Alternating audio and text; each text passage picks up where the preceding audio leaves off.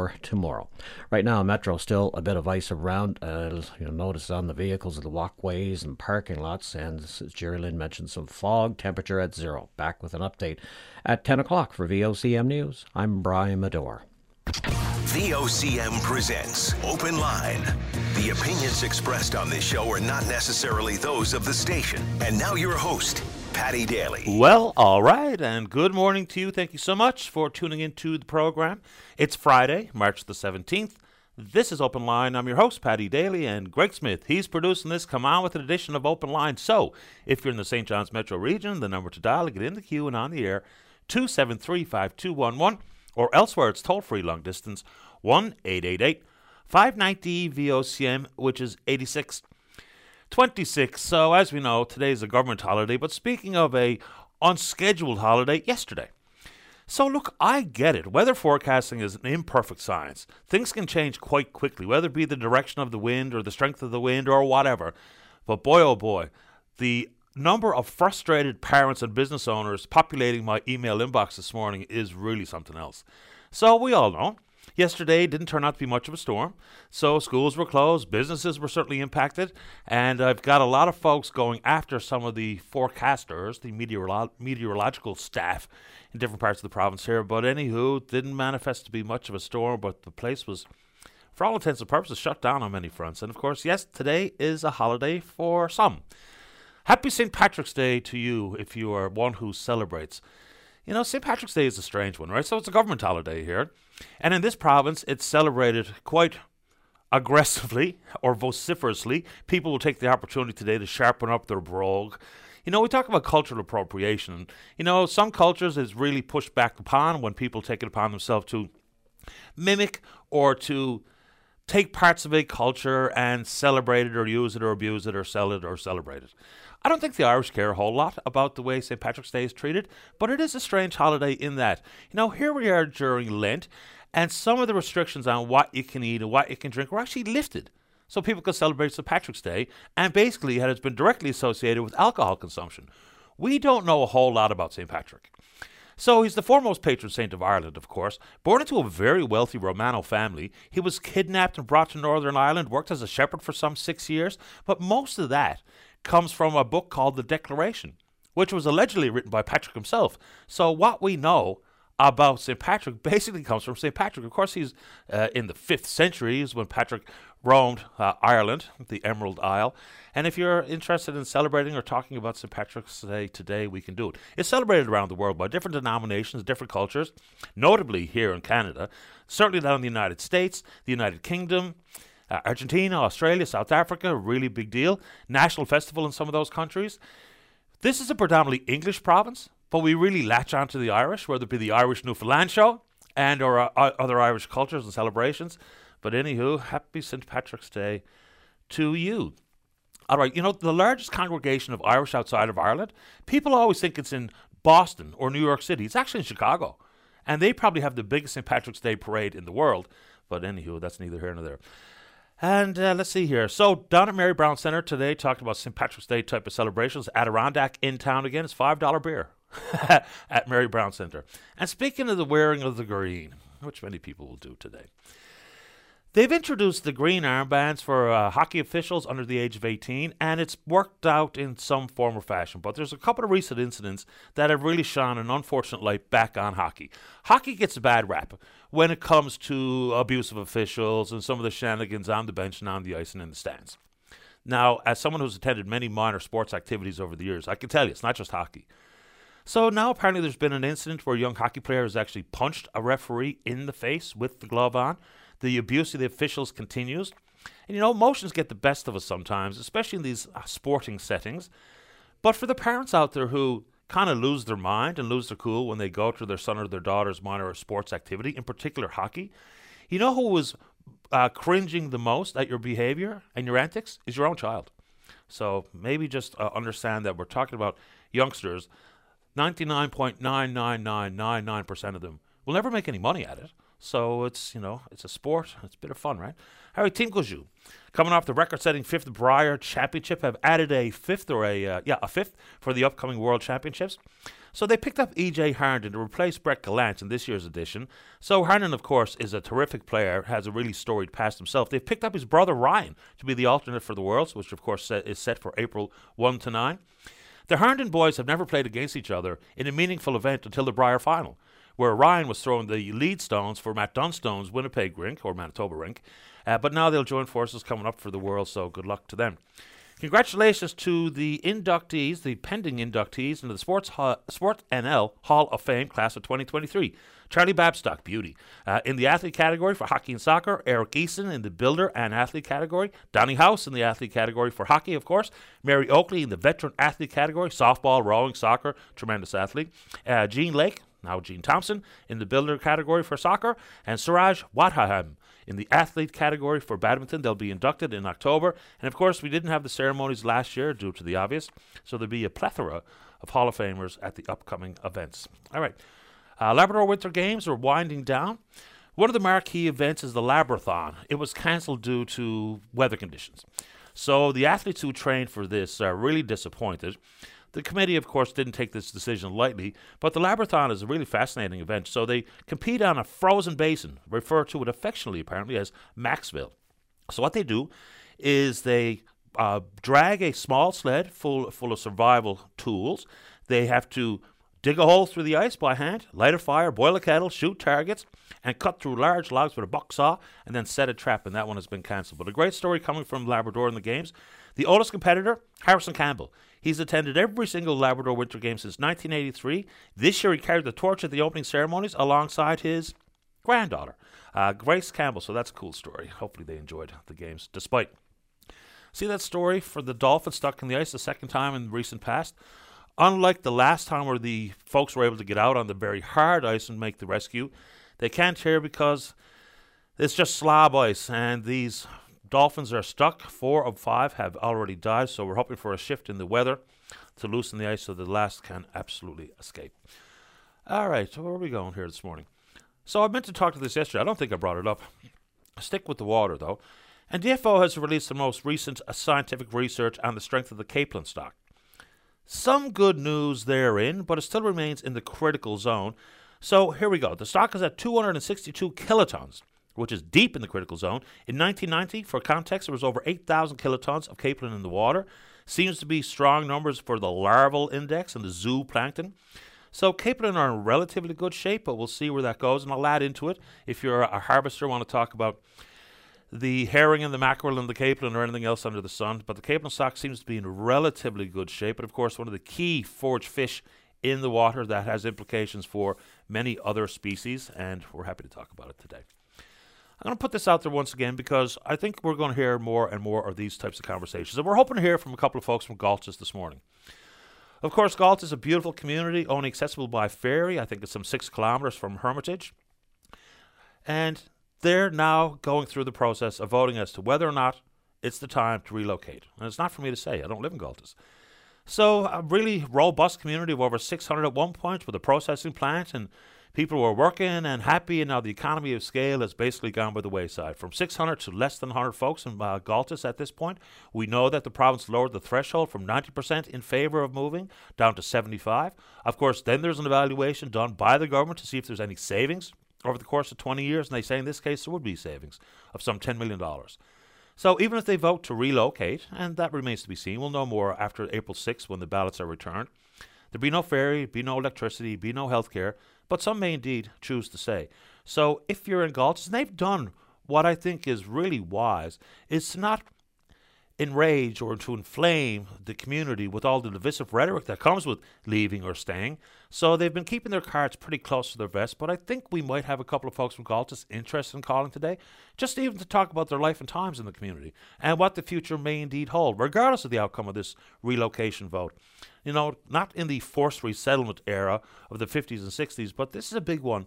And you know full well that this is not going to be the last community to have this type of conversation and this type of pending vote. This is a third go-around for the folks in Galtas to see whether or not the community is in favour of leaving. And, of course, that comes with a amount of money afforded to households. So if you're a permanent resident, which is a key here for the ability to vote, and you do indeed vote to relocate, $250,000 for a household with at least one adult. Families of 3 or more, I think it's more like $270,000. Even if you are a resident of voting age who doesn't own property, it's $10,000 for resettlement or relocation if folks are so inclined. So you want to take that on, and we can extend that conversation into what seems to be, or seemingly stalled, conversations surround regionalization. It's a dirty word. It's amazing how many words beginning with R become very contentious words in this province, but the regionalization plan, it was grabbing headlines and massive conversations and pushback from especially folks who are residents of local service districts, and other community leaders have, taken baby steps toward some collaboration or cooperation or regionalization, but the department has been pretty mum on the particular issue, but we're happy to bring it up again today, if you're so inclined.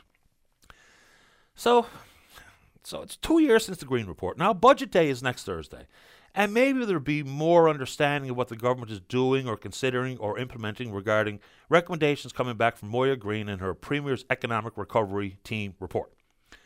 Some of the moves have been made, blending the English-speaking school district into the Department of Education, the amalgamation of the 4 regional health authorities, have not gone down the road of what some people will refer to as austerity measures, higher taxes, major cuts in spending, and some of the other things, they would have long-term implications, of course, and then some of the ones that I'm sure politicians are hesitant to get too deeply involved with, because immediately the thought will go, if you're selling assets, you're going to sell them to your buddies. I mean, that's how people think, right? So whether it be out in Marble, big weekend in Marble Mountain this weekend, Shannicannock tonight, I believe they're tonight, and then it's the Bull Arm and motor vehicle and the NLC, which I think is probably the most problematic for people to wrap their mind around, considering they do return over $200 million annually to the province. Well, that's been the number the last couple of years. But we'll see where that Green Report and Rothschild and all the rest of it, hopefully it's not yet another example of money's out the door, massive reports that have been submitted to government, and consequently they become dust collectors in some circumstances. Let's turn our attention to law enforcement.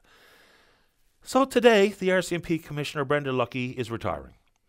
And she has had a tumultuous tenure, to say the very least. Whether it be the relationship with the government and some of her testimony and apparent pressure to leak some weapon information that was involved in the mass shooting in Nova Scotia. Then, of course, she inherited what some people refer to as an impossible task. To help navigate the RCMP through what has been cultural and structural fragility. Of course, we all know about the way women have been treated and some of the monies that have been paid out in excess of $125 million to settle lawsuits regarding sexual harassment and assault inside the ranks. It was back in 1974 that we saw the first female member of the RCMP, so it remains to be seen who will be the 25th commissioner of that law enforcement agency. Brenda Lucki was the first permanent commissioner, replacing a lady who served, I can't remember her name off the top of my head now. She was an interim commissioner, went on, is now a senator. I should have that name somewhere, but anyway, forgot it. Karen Adams was the first female, and the other lady, can't find it. So the RCMP, if you hear from some folks, especially who were civilian staff of the RCMP, they say that the agency or the law enforcement organization that is the RCMP is doomed. The depth and the breadth of cultural and structural problems inside that law enforcement agency is extremely difficult to navigate. So I'm sure there's lots of folks out there who would like to be tapped for the top job, but at the same time in their quiet moments thinking, please don't ask me. But if you want to talk about the times of Brenda Lucki at the helm of the Royal Canadian Mounted Police, we'll take that on. And I haven't put this one out there in a while, but I'm going to do exactly that. And now yesterday, extremely sad news, when 2 law enforcement officers were ambushed and assassinated in Edmonton, Alberta. Then the gunman, a teenager, actually took his own life on the heels of it. We know policing is extremely dangerous. Of course it is. And even some of the calls like responding to a domestic violence issue and even pulling people over on the highway has proven to be a very dangerous set of circumstances and situation for police officers.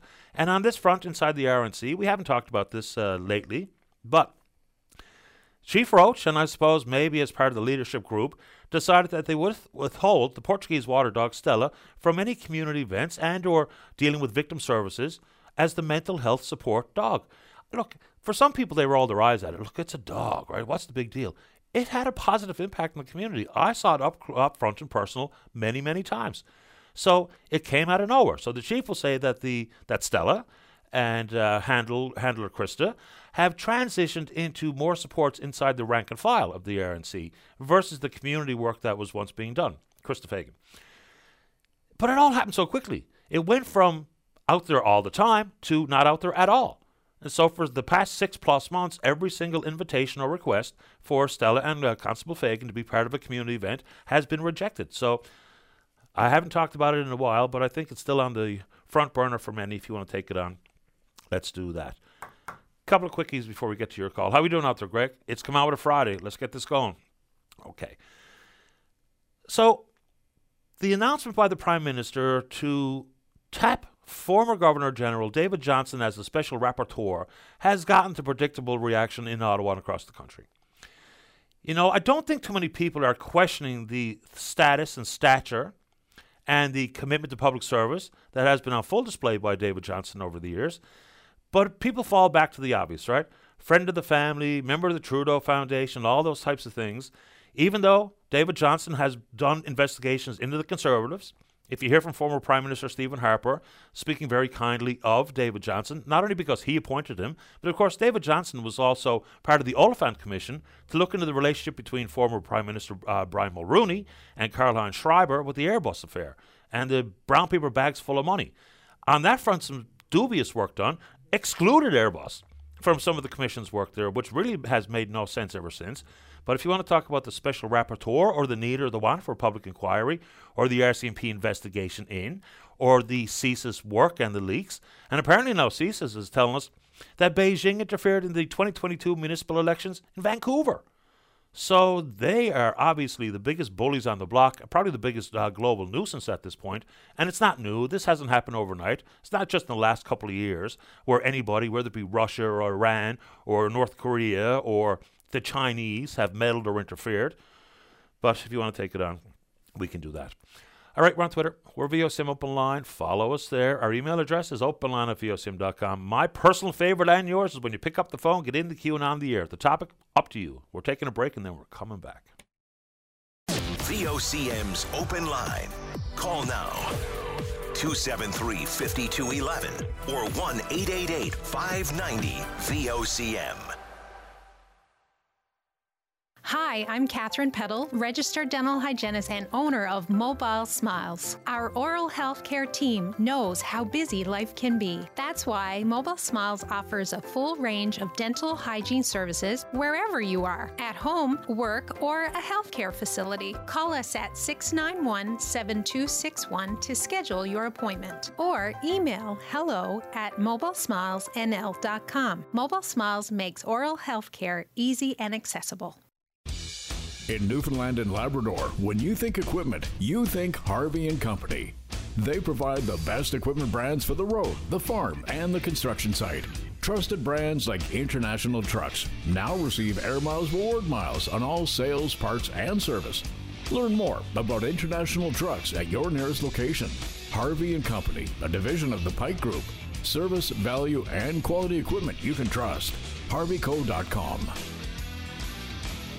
In an uncertain world, we all need a firm foundation. In a province called the Rock, we understand the importance of a solid base in life. When the ground keeps shifting beneath us, we need a reliable compass to navigate with confidence, to be grounded in that which cannot move. It's found in a loving God, a living Savior, our rock, refuge, and hope in a world where we need all three. Tune to the Old Stories, Sundays at 10 a.m. on VOCM.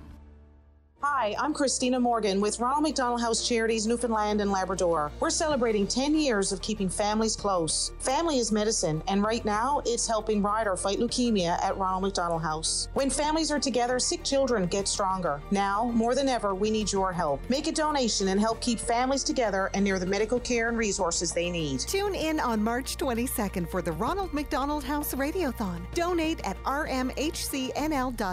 Proudly supported by VOCM. Do you smell that? Oh, yeah. Marie's Mini Mart makes the best bread. The secret is making it a 3-button loaf. Sounds legit. Marie's Mini Mart is your local corner store that offers so much more. From baked goods to bubblegum, lunch items to lotto tickets, snacks, drinks, plus a wide selection of local Newfoundland craft beer. Get it all at Marie's Mini Mart. Are you going to save me some? Marie's Mini Mart, your neighborhood store for over 40 years. You can't control when injuries and accidents happen or how much they'll change your life, but you can control what happens next. Call Moores & Collins Law Office, a law firm with a proven track record. Richard Collins and Douglas Moores have over 50 years of experience handling personal injury and accident claims. And when you call, you'll be able to speak directly to them. Plus, they offer no fee until you collect. Take back your control. Moores & Collins Law Office, 268 Conception Bay Highway, Bay Roberts. Open Line is brought to you by Janes and Noseworthy, licensed insolvency trustee. It's okay to hit a financial rough patch, and it's okay to get help. This is Open Line on VOCM. Welcome back to the program. Of all the big issues we try to broach here on the show, the immediate feedback on the preamble is that I blew it. Is that the government holiday is Monday, not today, for St. Patrick's Day. I just can't keep up with all the government holidays, but apparently it's on Monday, so I appreciate the information. Okay, talking about big subjects. Let's go to line number 1. Say good morning to Ron Sims, who's the only business owner on Galtus, and of course he owns Ronnie's Groceries. He joins us on 1. Good morning, Ron. You're on the air. Okay, thank you, sir. Happy to have you on the program. Of course, difficult times for conversations in Galtus, but it's interesting that the community seems to be making a real concerted effort to not amp up the rhetoric, to not be so divisive, to not be at each other's throat, because there's a lot on the line here, isn't there, Ron? Yes, there is. So for you, you want to stay. Why? I'll tell you now, this, to me right now, I've been thinking, I was talking yesterday, one of my friends yesterday, and we were talking about one or the other. And the thing about where this stems from right now, I think, is when the Premier and our member from Parliament, a member of the House, came to pay a visit to our council last summer sometime. And why the Premier was brought into the community and why he paid a visit to us, I don't know. He only met with the council anyway. To me, this is where it all stems from and started. I think this is where he wanted to get the ball rolling and see if there was room, maybe to see if they could get... Now, this is the council now, to see if you could get the town resettled. Ron, do we happen to know any more about, beyond the Premier's visit and whatever the council might be doing behind closed doors or out in the community, about who sent all those ballots to, or expressions of interest, I think they call it, to the government to even start this ball rolling? Do we know any more about that? That was one of the guys that's sitting on council. Okay. Yep, he did this, and he's still pushing the envelope now. Well, what's he doing? Well, right now he got this on the go again now because he pushed it there a while back. Last year that was, I guess, where they got when he sent all the letters out and he got about 90%. And now I guess he's trying to see now if he can get it on the go again, get the people up and on the go to see, because, greed and money in front of your eyes, they know what they're going to get and everything like this. Maybe able to tamper with people's minds and get them change. Well, money has a lot of power. We know that. It does. So, Ron, this is the third go-around for the community to talk about potentially relocating. Has anything changed for the better since the last couple of votes? Well, right now, there is some people against it now, I must say. And I'm open now, right now, with this one now. And I think there's only supposed to be 75 ballots. But at the same time, there's still people outside that have been gone for a year, over a year now, has gotten those ballots. And so for you, you've been quite clear. I heard from another fellow who actually spent some of the year in Hermitage as a fisherman. But you, of course, as the only operator of a business on the island, you own the grocery store. So you want to stay. What's your argument for staying? Not only for you and your family, because apparently you're in pretty good health at the age of 77. So is your wife. You're able to keep up the lifestyle that you have today. So what's the argument that you would make for others to vote the way you intend to vote? Well, I'll tell you, the biggest part of it is most of them are now seniors. And to me, to uproot our seniors right now, to me, I think it's damaging. And I don't think for a minute that it should be done. And I don't think the government should be in on this any way, shape, or form. So how do you think it should be handled? Because that's an interesting point to make, because the government has gone from forcing people to resettle to offering the community the opportunity to vote, and then all the analysis that goes into it, whether or not there's savings over the course of 20 years. If the government wasn't involved, how do you think the conversation should work? Because for some people, I would imagine there are, I don't know how many residents of the island, permanent residents, are going to vote to leave, and they've got their own reasons, whether it be closer to family, closer to healthcare, or they don't see a future for themselves in Galtus any longer. So what do you think the process should look like? Well, I think the thing about it is that, if the council had to come out and call a meeting and got the people's opinion of why and see just who wanted to resettle and who didn't, I think it would have made a big difference in what we're doing right now, forcing people's hands. Okay. How's business, Ron? Well, same as always. I'm still getting through with it. Just describe not only how business used to look for you when... Oh, no, business not the same now as it used to be, because there's many people who have left the community since the FBI pulled out of there and one or the other, because they took jobs in other places where FBI was originating to, Help us understand what we would call the heyday of Galtus, when there would be 600 people or so in the community. People were working, and the fishery was active, and the plant was open, and it seemed like a very happy, quiet, safe place to live versus what it is today. Place. Tell us what it used to feel like in Galtus, and then paint us a picture of what it's like today. Well, because I think there's only 5 children in school there, so things have changed dramatically. There is, yep. So tell us about the so-called heyday, when the place was bustling. Yeah, that was the days when you could go anywhere, because we had dances every weekend.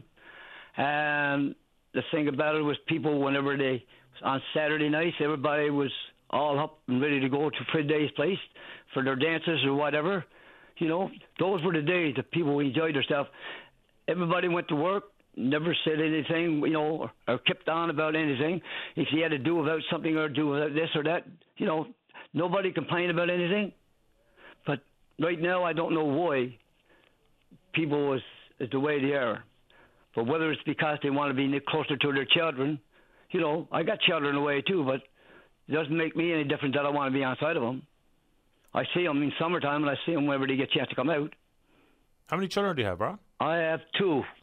I got a daughter in St. John's that works for the government, and I got my son lives up on the West Coast, and he's teaching up there. He's been up there now. This last year I don't think he's going to retire all the same, but... So what would change for you to have a change of heart? Would it be if all of a sudden you weren't feeling as healthy as you are today, thankfully so, you and your wife, and needed to be closer to healthcare? Or is there anything that could ever convince you that Galtus is going to be left in the rearview mirror? But the thing about me is that I've always been a guy that's been always had something. I've never been a guy that's been in the house with me on my television watching that or that. And I only watch the television when I come in the house Saturday and watch the news or whatever. A lot of people, when they retire, they think they got to go in the house and be a couch potato. But that's not my way. I've never done that, and I don't feel like that I should give up. Like, I'm always active, so I feel better for it, I guess. I do a lot of walking, so Well, that's basically the mode of transportation. It's quads and trikes and walking on Galtus, because the only couple of vehicles I think are operated by the town. That's right. Ron, it's good to have you on the show. I know this is going to be a difficult couple of weeks as we make our way towards the 6th of April to see what the community has decided, but I really appreciate your time and hope you're doing okay. Yep, thank you too. Thanks, Ron. Bye. All the best. Bye-bye. Bye. That's Ron, or Ronnie Sims, who owns Ron's Grocery in Galtus. And, of course, obviously, to say the very least, there's a lot on the line when the community entertains this type of conversation. In some communities, it has been extremely heated. And, division at their own coffee table, or their own kitchen table, let alone when they speak with other community members. All of a sudden, friendly neighbors became enemies over something which is important. So anyway, if you are on the other side of the coin, or you just want to talk about the whole concept of where some of the smaller communities go in the future, it's difficult. It might be awkward and emotional, but of course it's also the reality for many. Let's go to line number 2. Good morning, Elaine. You're on the air. Good morning, Patty. How are you? Couldn't be better. How about you? I am doing wonderful. Great. Patty, I received a call from Labrador Grenfell Health in regards to a medical appointment. I am not under the Labrador Grenfell Health. I live here within the Mount Pearl, St. John's area. This appointment was for a lady. Her appointment is at the Charles Memorial Hospital in St. Anthony. But I've gotten this call for somebody totally different that's waiting on an ultrasound. I'm mortified. When I checked this, the appointment's for the 21st of March. So I did not know what to do this morning after I read the message on my phone that I missed yesterday. And this poor lady is waiting on this appointment, but they're calling the wrong person. Like, how can this happen in our healthcare today? I know visiting a hospital ain't easy today, and getting these appointments is very, very long. This lady could have a health condition, like myself right now, that I'm waiting on emergency appointments. This could be something that this lady needs in order to survive. But they are not accurate on what they're doing. This is very scary, Patty. Well, I mean, we talk about our personal information being compromised, and we know that the system has been hacked. And, of course, we're still sending around my personal medical information on fax machines. So there's lots of, I think, shortcomings. I know this lady's name. I know that she lives in Labrador. I know that she got a medical appointment coming up on the 21st. Like, I know information that I shouldn't even know. You should not. Does she happen to have the same name? No. Totally different. Her starts with the letter B. I starts with the letter E. So, Patty, I'm telling you, I've been through a lot over the past 2 years in our medical system. It started from COVID, and now I'm waiting on more serious tests for something more serious. So I fell through those gaps. And I hope and pray today that this lady, whoever you are, and I'm hoping you're listening this morning, that you got to go on the 21st for this appointment. Whoever you are out there, please, please, please call the hospital, inquire. If you're waiting on any type of ultrasounds, x-rays, anything, call the local hospital, because this could be life-threatening, Patty. Absolutely. Who knows what the status of that person's medical condition might be. So, you know, we've got to be very, very careful with any type of information. But phoning the wrong person and informing them that they've got an upcoming appointment, and it's not the right person, it's not the right health authority, it's not the right town, not the right community, not the right phone number. Not the right anything. Terrible. Oh, my goodness. So I'm just hoping that this person, it is a female. So the St. Anthony area, if you're living in around the Labrador Grenfell, down around St. Anthony, and you are expecting an appointment, please contact Charles. I don't know the name of the hospital. I'm not familiar with that area, so I'm just going to say Charles Memorial. Contact that hospital. You have an appointment on the 21st. Hopefully they do exactly that, or hopefully the health authority figured it out and called the right person. And Elaine, you say you're waiting on some tests. How are you? I've been very, very sick, Patty. Very sick. COVID took 2 years now. I'm blaming it on COVID because that's how it started. A year and a half, I was laid up, wasn't able to work anything. Now there's more serious matter. I got some scarring on the lungs from pneumonia, but they think there's something else there. So I'm just waiting on tests. It just could be, just scarring from pneumonia, but I'm dealing with pneumonia since I had COVID. Vocals are coming and going. So it's long haul COVID symptoms that I got. But it's very difficult, Patty, and I'm not the only one that's out there that's having, issues or long-term problems. But the important thing here is doctors have to pay attention to their patients.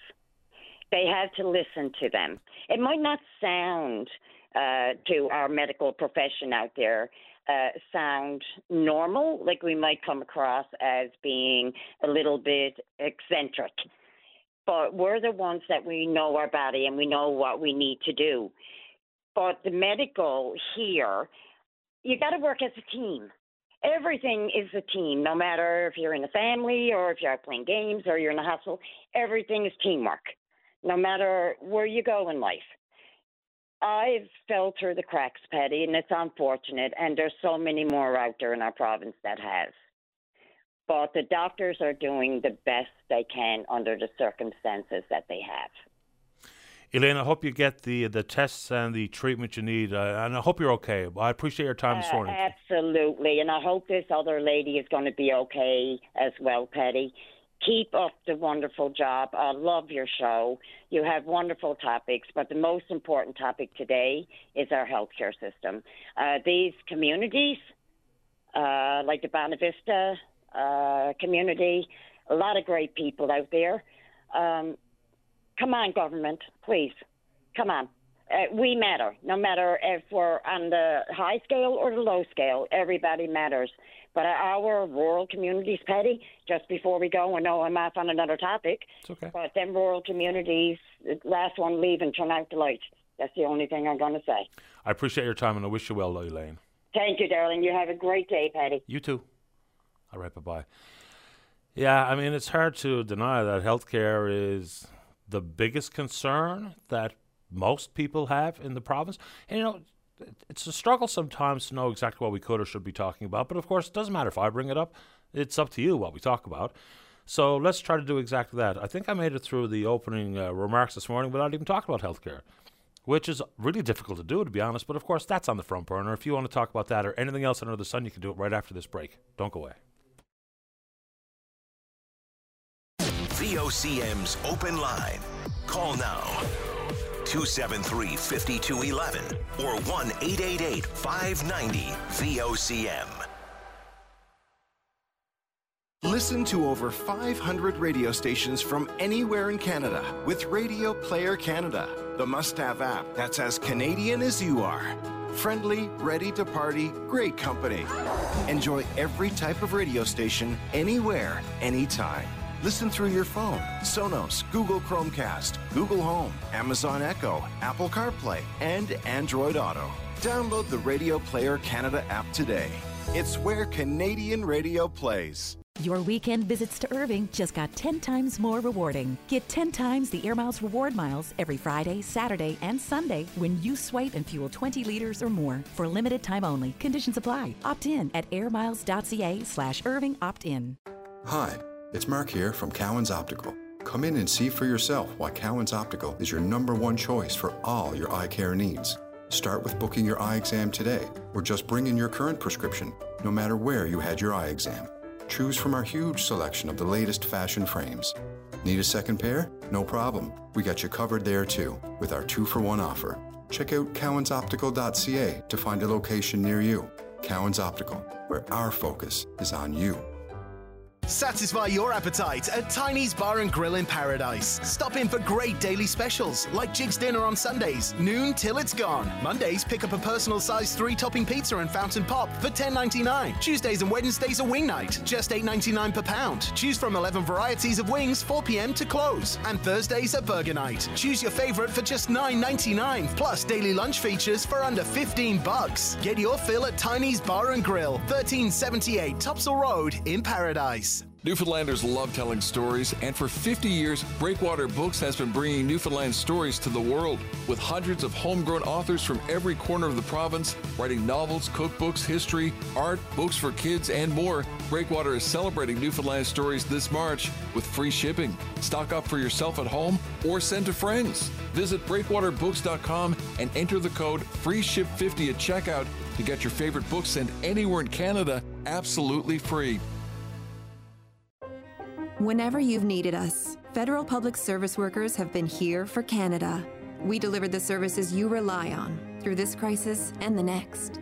But for nearly 2 years, we've been on the front lines without a contract. That's a big problem because while the government stalls on making things right, we all pay the price. Workers can't wait. None of us can. Learn more at workerscan'twait.ca. A message from the Public Service Alliance of Canada. Savings are everywhere this month at Cohen's. Save $300 on a 6-piece queen bedroom set and save $400 on a 6-piece dining set with bench. Plus more savings in our new bi-weekly flyer on Reeby and at Cohen's.ca. Cohen's, where the home is. This is Open Line on VOCM. Welcome back to the show. Let us go. Line number 1. Sam, you're on the air. Good morning, Patty, and happy St. Patty's Day. The very same to you, Sam. Thank you. Yes, the reason why I'm calling is because, like it says, you know how our healthcare is a shambles. On March 14th, I went in the pharmacy to get a prescription. I went to find out that I can't get it because I already had it extended once. And I tried to book an appointment with a doctor before that, and she canceled it because she had an emergency. So anyway, I booked another appointment with her. I can't see her till April the 4th. So anyway, I got no prescription at all from her. So anyway, I called 811, and they can't book a prescription till March 19th, maybe. That's the MP. So the hospital, if you got a career or you got a job, you can't go spend 4 to 9 hours in a hospital because you're cutting into your time or your money or whatever you're doing, right? So the healthcare is failing, and is even failing worse. So right now it's I'm out of a prescription since Tuesday, and I won't probably get nothing till Sunday or Monday. And I'm a diabetic, type 2. So, this isn't something that can be handled inside the pharmacy? No, because they already extended it once, and I went there to ask for it the second time, and they said, no, we only can do that once. We're not allowed. We can lose our jobs. When it comes to things like this, if there's something that is an ongoing issue, an ongoing prescription that you've had for X number of years, things haven't changed, symptoms haven't waned, it's funny just how many hoops people have to jump through sometimes. I hear from a couple of pharmacists in particular who say that if they were allowed to do their job the way they're trained and licensed to do their job, some of these concerns would go away immediately. Yes. Yeah. It's unfortunate it's happening. So what are the real-life implications, Sam, of being without this particular prescription for an X number of days? Oh, just put it this way. You mean a diabetic without your diabetic prescriptions? Guess what? You mean you're right now, my body, I'm very tired because I don't have my diabetes medication. So you got no energy. You're scared to eat anything because your sugars can go up or down.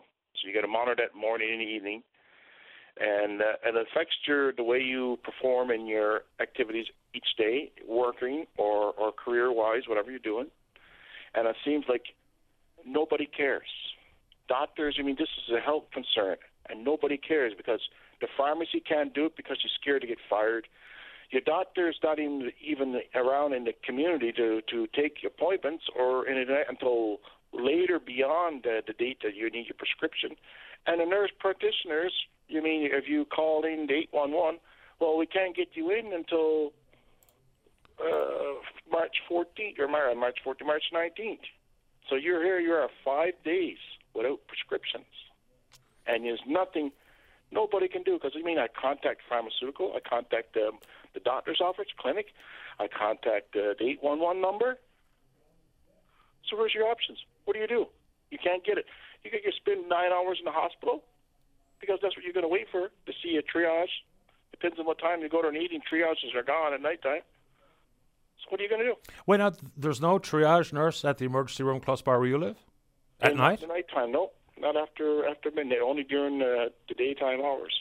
Oh, interesting. These are things that can be settled and solved.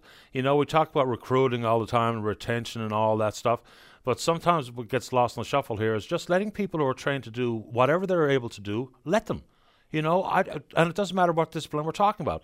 If there's LPNs or nurse practitioners out there who can be doing more because they have the training and the license for it, let's just let people do their job, as opposed to all the territorial wrangling that seems to be part of healthcare. Sam, I hope you're going to be okay until you get your prescription, and I appreciate the time this morning. I hope so, too, because, I really hope so. And also for the doctor shortage, I don't understand why the doctor's not trying to reach out and get doctors in different countries, besides only the British Commonwealth countries, because it seems like they're only looking in the British Commonwealth countries.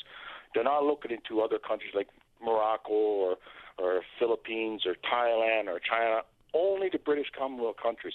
And that makes me wonder, why do you prefer British Commonwealth, not the other countries? Why not the worldwide? If you can speak English and you're a doctor in that country, you should be able to doctor here. Because if you go to that country, you're going to need their services. Why can't they practice here? You mean, we wouldn't have these problems if we had more doctors, right? People don't want to stay here. People's coming to the island to retire. There's certainly some of the population uptick is exactly that. Sam, I'm off to another call, but you take good care. All right, take care. Bye-bye. Take care. Bye, Sam. All right, let's keep going. So I noticed someone in my neighborhood put a green spotlight up over their eave or in their eave to celebrate St. Patrick's Day. Some people go a little bit further, including our guest coming up on line number 4. That's James Keating. Good morning, James. You're on the air. Good morning, Patty. Listen, welcome to the show. Sometimes it's nice to shift gears and have a bit of a fun chat. You guys have taken St. Patrick's Day to another level out front of the house in the snow. What do you got going? Oh, we got a leprechaun holding a shamrock on our lawn. A little bit of fun for the kids, and right next to the school, so that helps. And, just take everybody's mind off this long winter that we're having. Yeah, because it's this time of March where it really starts to drag on. I have the pictures. It's really good work. Who's been involved who's the architect? Who builds these sculptures? That was me and my son, Ashton. Right on. And so what's Ashton's role, and how old is he? Ashton is 18 now, and he's been doing them with me, since he could walk. And I've been doing them since I'm about 12 years old. We've done, we usually do them down on Canada Drive where I used to live, but now we're in Shea Heights, so this is going to be our new locale. So this is a tradition. Yes, it is, yeah. Yeah, good for you. The pictures are really quite brilliant, to be honest with you. Who's got all the skills here? Who's wielding the knife or the chainsaw or whatever you use to, especially carve out things like that? Very crisp shamrock. That was both of us. Okay. Both of us. He learned real well over the years. And you've taken out some of the complexity because you got the hat down over the eyes, so you don't kind of figure out the face. Yeah, that's right. Yeah, well, that's, in line with a gnome, so. Well, this is a good-sized gnome. It's hard for me to tell from the photos, but it looks like it's like 4 feet high.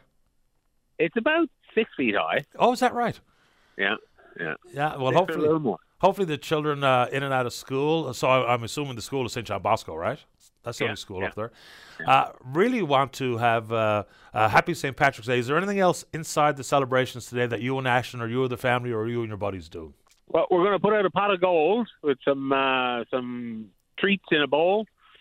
So there'll be some a pot of gold at the end of the rainbow there from when he gets out of school.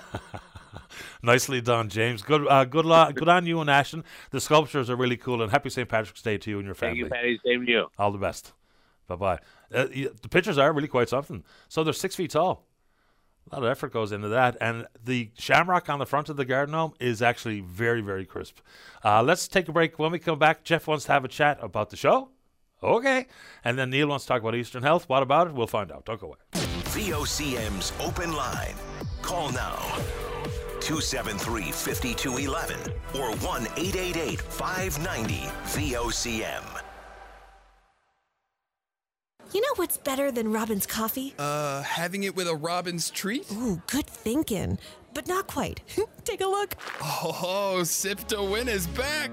It's that time of year at Robin's. Grab a medium, large, or extra large coffee from Robin's for your chance to win one of their incredible prizes, including amazing Robin's gift packs, thousands of drink prizes, and a grand prize of $10,000. Sip to Win at Robin's, where what's inside the cup is the true prize. Robin's, fast, fresh, and friendly.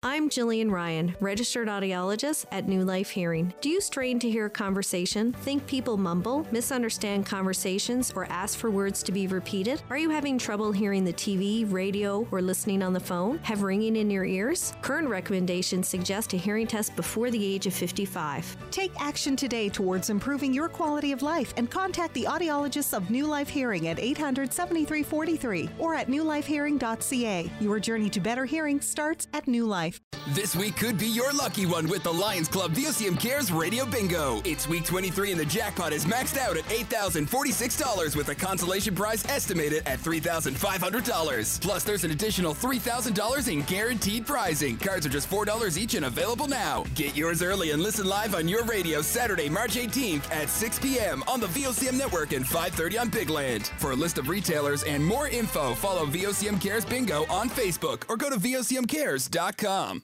Test your next Mitsubishi SUV and discover a truly unmatched driving experience with their most advanced all-wheel drive system that'll deliver maximum traction and control for a confident drive in any conditions. Mitsubishi's incredible lineup of SUVs offer award-winning safety features, versatility, and exceptional fuel economy. And right now, you'll get competitive interest rates plus the best warranty in the industry. Book your test drive today at capitalmitsubishi.ca. Did you know at Vogue Optical, when you get more, you save more? When you purchase one pair of eyewear, you save $100. Purchase 2 pairs and get your second pair free. And it doesn't stop there. When you purchase 3 pairs of eyewear, get your second pair free, plus get 50% off your third pair. Never be caught without a spare pair again. We can also arrange your eye exams. Check out our website, Facebook page, or in-store for details. Vogue Optical, where your second pair is free. Saving money is wise, and making your home more energy efficient is a step in the right direction. Heat Pump Solutions provides a professional and efficient experience while saving you thousands of dollars in the process. Rebates up to $10,000 and 0% financing for 10 years. You can finance up to $40,000 in energy upgrades, like Fujitsu heat pumps and electrical service upgrades, and receive up to $10,000 back. Call 834-5247 to chat about your options. Heat Pump Solutions Limited, your local Fujitsu dealer. This is Open Line on VOCM. Welcome back. Let's go. Line number 3. Neil, you're on the air. Yes, good morning, Paddy. Morning to you. This must be a great day for you, Paddy's Day. Well, it's all about me, Neil. Yes, no doubt about it. Welcome to the show. You're doing a great job. You deserve Paddy's Day. I appreciate it, Neil. Thanks a lot. What's on your mind this morning?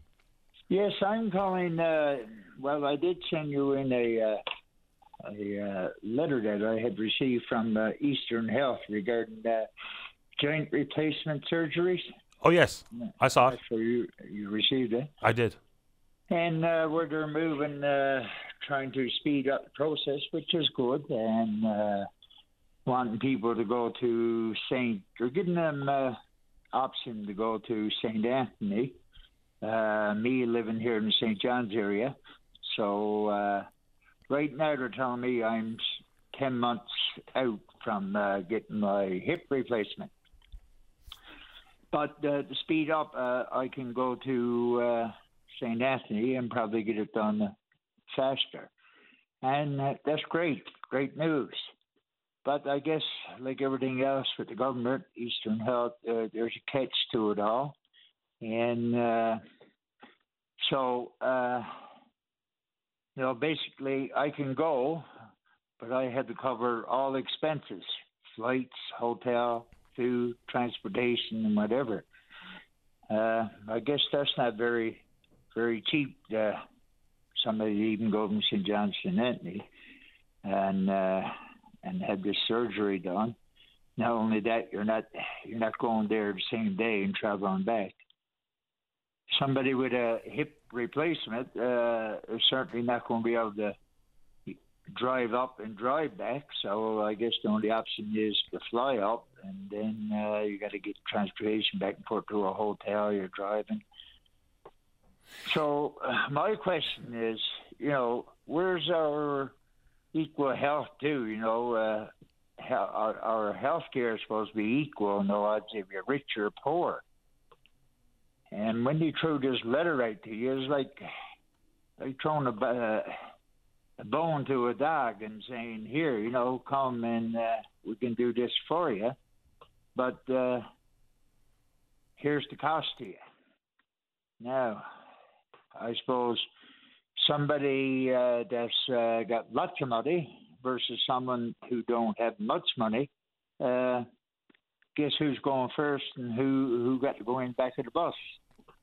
So, the letter was very disturbing, I think, to people who wouldn't be able to afford to take them up on this offer.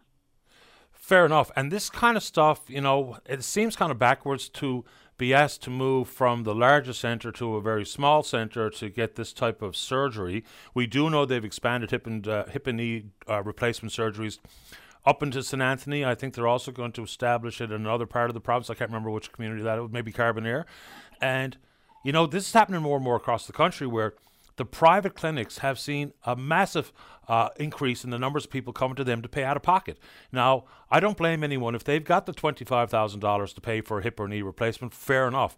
But very soon, if we're not careful, that's going to be more and more prominent. Now, there's lots of private healthcare already in the system, but that seems to be getting more and more popular. And as governments try to struggle with getting the procedures done and the healthcare professionals to do them, this is going to be, I think, more common than not in the very near future. So how are you feeling, though? Because the problem with waiting so long for a hip or a knee is maybe some people are, for all intents and purposes, bedridden.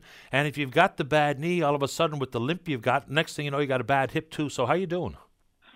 Yeah, well, that's exactly where I fall into. Your hip is so bad that you're pretty much, house-ridden for sure.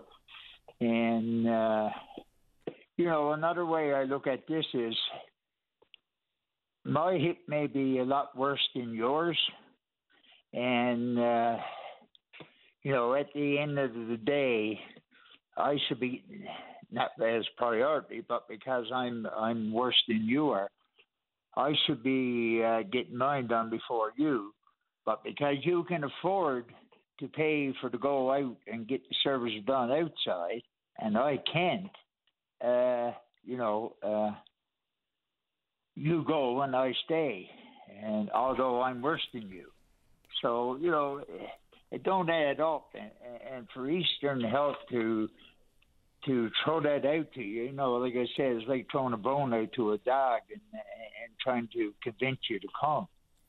Another question, Petty, I would say to that, for example, let's say 90% of the people took up Eastern Health on this offer and decided to go to St. Anthony to get it done. Now, what happens now? Now they're backed up in St. Anthony again. If a lot of people takes them up on the offer. And in my case, I'm 10 months out. So if everyone decides to go to St. Anthony, I'm probably still going to be 10 months out if everyone's taking up that offer, Absolutely. It is fine to make it available in different communities, as we should. It shouldn't be all about having to trek all the way to St. John's for everything under the sun. But if we're not adding people to the system, and I mean healthcare professionals, then I'm not so sure how quickly we're attending to the backlog and the wait list. You shouldn't have to wait a year to get a joint replaced. You just shouldn't. I think the national benchmark is much less than that. I think the national standard is 6 months, and we haven't hit that target here in this province for quite a while. Neil, I hope you're doing okay. I'm glad you called this morning, and good luck with it. Okay, then. Thanks very much, Eddie. My pleasure. Take good care. Yeah. Bye-bye. All right, let's go. Line number 2. Jeff, you're on the air. Hello, Paddy Daly. Hello there. I thought I'd call in just with a light topic for today. Just Fire away. Change her up. Sure. Well, I'm kind of an open line aficionado. I started listening way back in the early 90s when I was still in high school. I had a summer job on a fishing boat, and also on the boat put on Ron Pumphrey one evening. I used to go in his cabin. We used to every now and then have a St. Pierre grog, and he put on Ron Pumphrey, see? Love it. And hello, so, my lovelies. Yes, exactly. And the other thing that was funny about Ron Pumphrey was, you know how everyone calls? They always say, hi, Patty, how you doing? Yeah. Ron used to get poisoned with that, right? He used to always say, I'm fine. That was one of his trademarks. Yeah, I know. I choose not to be frustrated by that because I know full well people are just asking to be kind. So I don't. It doesn't bother me. I just try to mix up my response. That's all. Yeah, of course. People are just looking to say hello. Yeah, that's right. Pleasantries that Yeah, the connection's a bit weak here now. Did you move or what happened? Are you still there, Jeff? Oh, sorry about that. No problem. Go right ahead. What else is on your mind? You dropped out for a second. Okay. Yeah, so I listened from then to now, and I think I've heard almost every host. And some of my favorites, like you can't. I was wondering if you happened to catch the interview the other day with Carl Wells and Bill Rowe. Carl's got this great program that he has on Rogers. I don't have Rogers in my home anymore. I used to, but as soon as they fired me, I ditched it. Oh, I didn't know you were fired. Wow. No, they told me I was a budget cut, which is fine. But I enjoyed my time on Out of the Fog, to be honest. I put in a good run of 4 full seasons. But yeah, after I left or we parted ways, we did so with their telecom services as well. Oh, wow. Okay, I didn't know that. But I do remember you on Rogers, actually, on Out of the Fog, right? Yeah. Okay, so anyway, Bill was on the other day, and this is one of the reasons why I thought I'd call, because he was doing the whole history. So my history with Open Line starts back in the early 90s. So it was Ron Pumphrey on Nightline, and I believe you got your start on Nightline, right? I did so. And then Bill Rowe, obviously, in the daytime. But Bill went right back to when the program first started, which I'm not exactly sure when it started, in the late 70s or 80s. But I'm not. Do you know that one? I'm not entirely sure of the exact date, but I think these shows have been on for 50 years. Maybe, is it, Greg?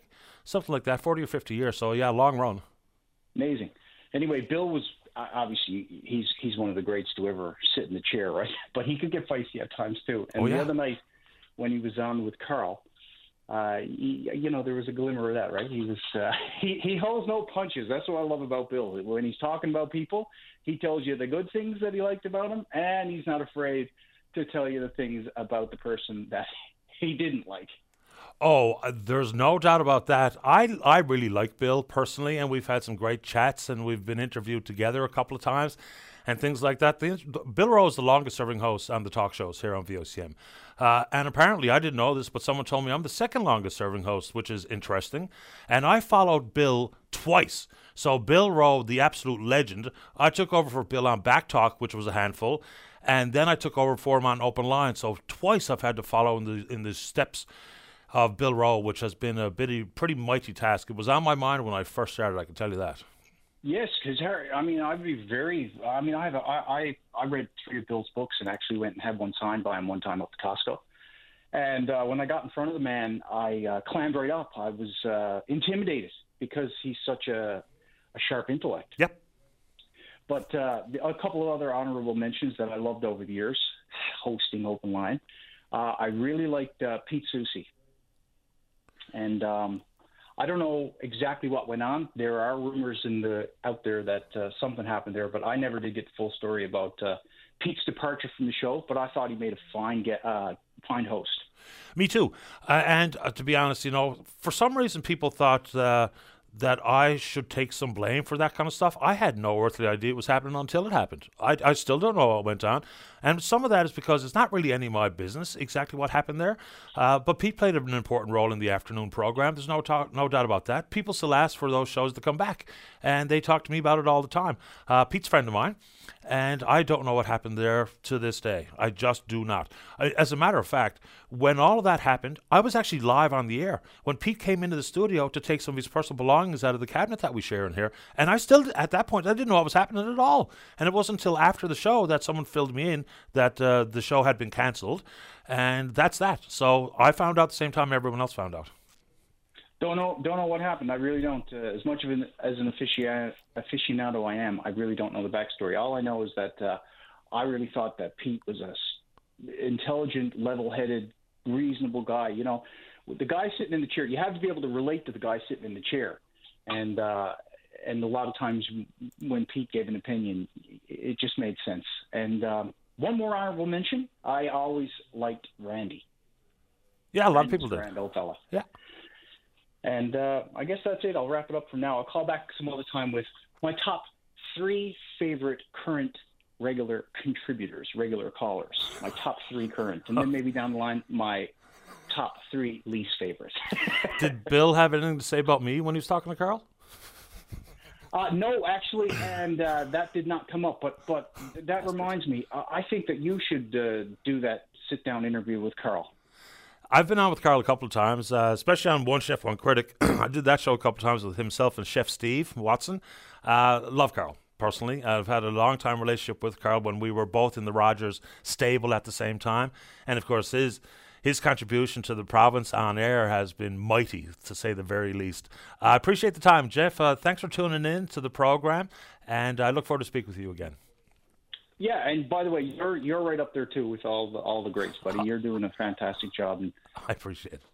Fingers crossed you will beat the record that Bill currently holds. Oh, my God, bite your tongue.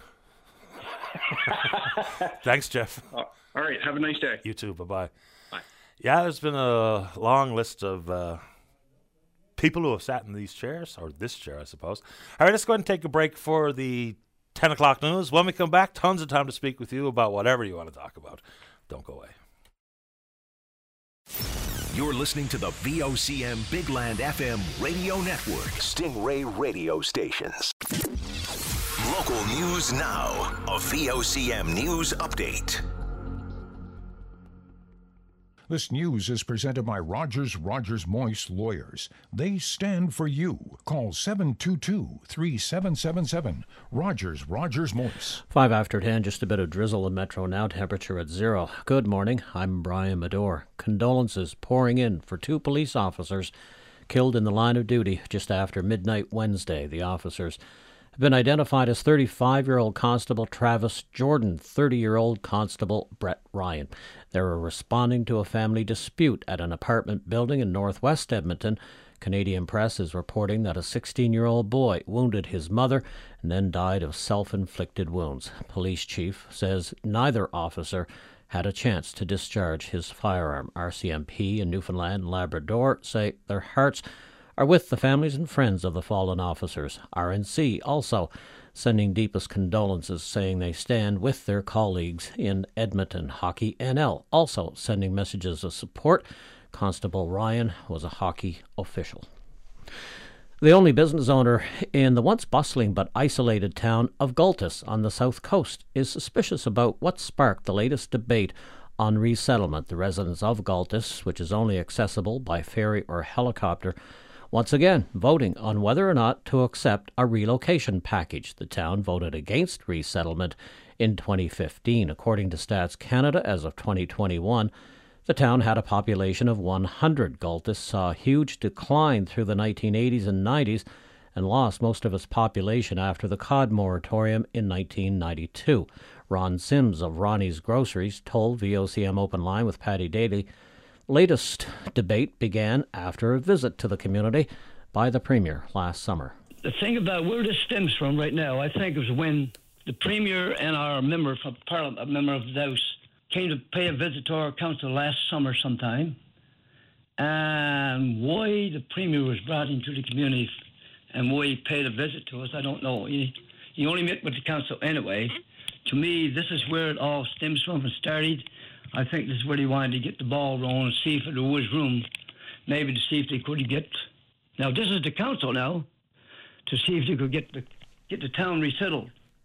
People who suffer from chronic pain hoping for a dedicated clinic have suffered a major setback. Provincial government called for proposals for a pain management clinic last year, but has since cancelled the plan. Medicuro, a virtual service based in central Newfoundland, submitted a proposal, as did Deloitte. Dr. Todd Young of Medicuro contacted the minister's office and was told only that the development of such a clinic was cancelled for budgetary reasons. Treatment of such pain often requires a multidisciplinary approach, such as that which would have been offered at the pain management clinic. However, Young says, is now back to square one.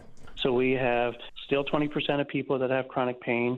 We have, a fragmented, unreliable system, and we have 27% of patients who do not have access to a primary care provider, let alone a primary care provider who is willing to treat their chronic pain.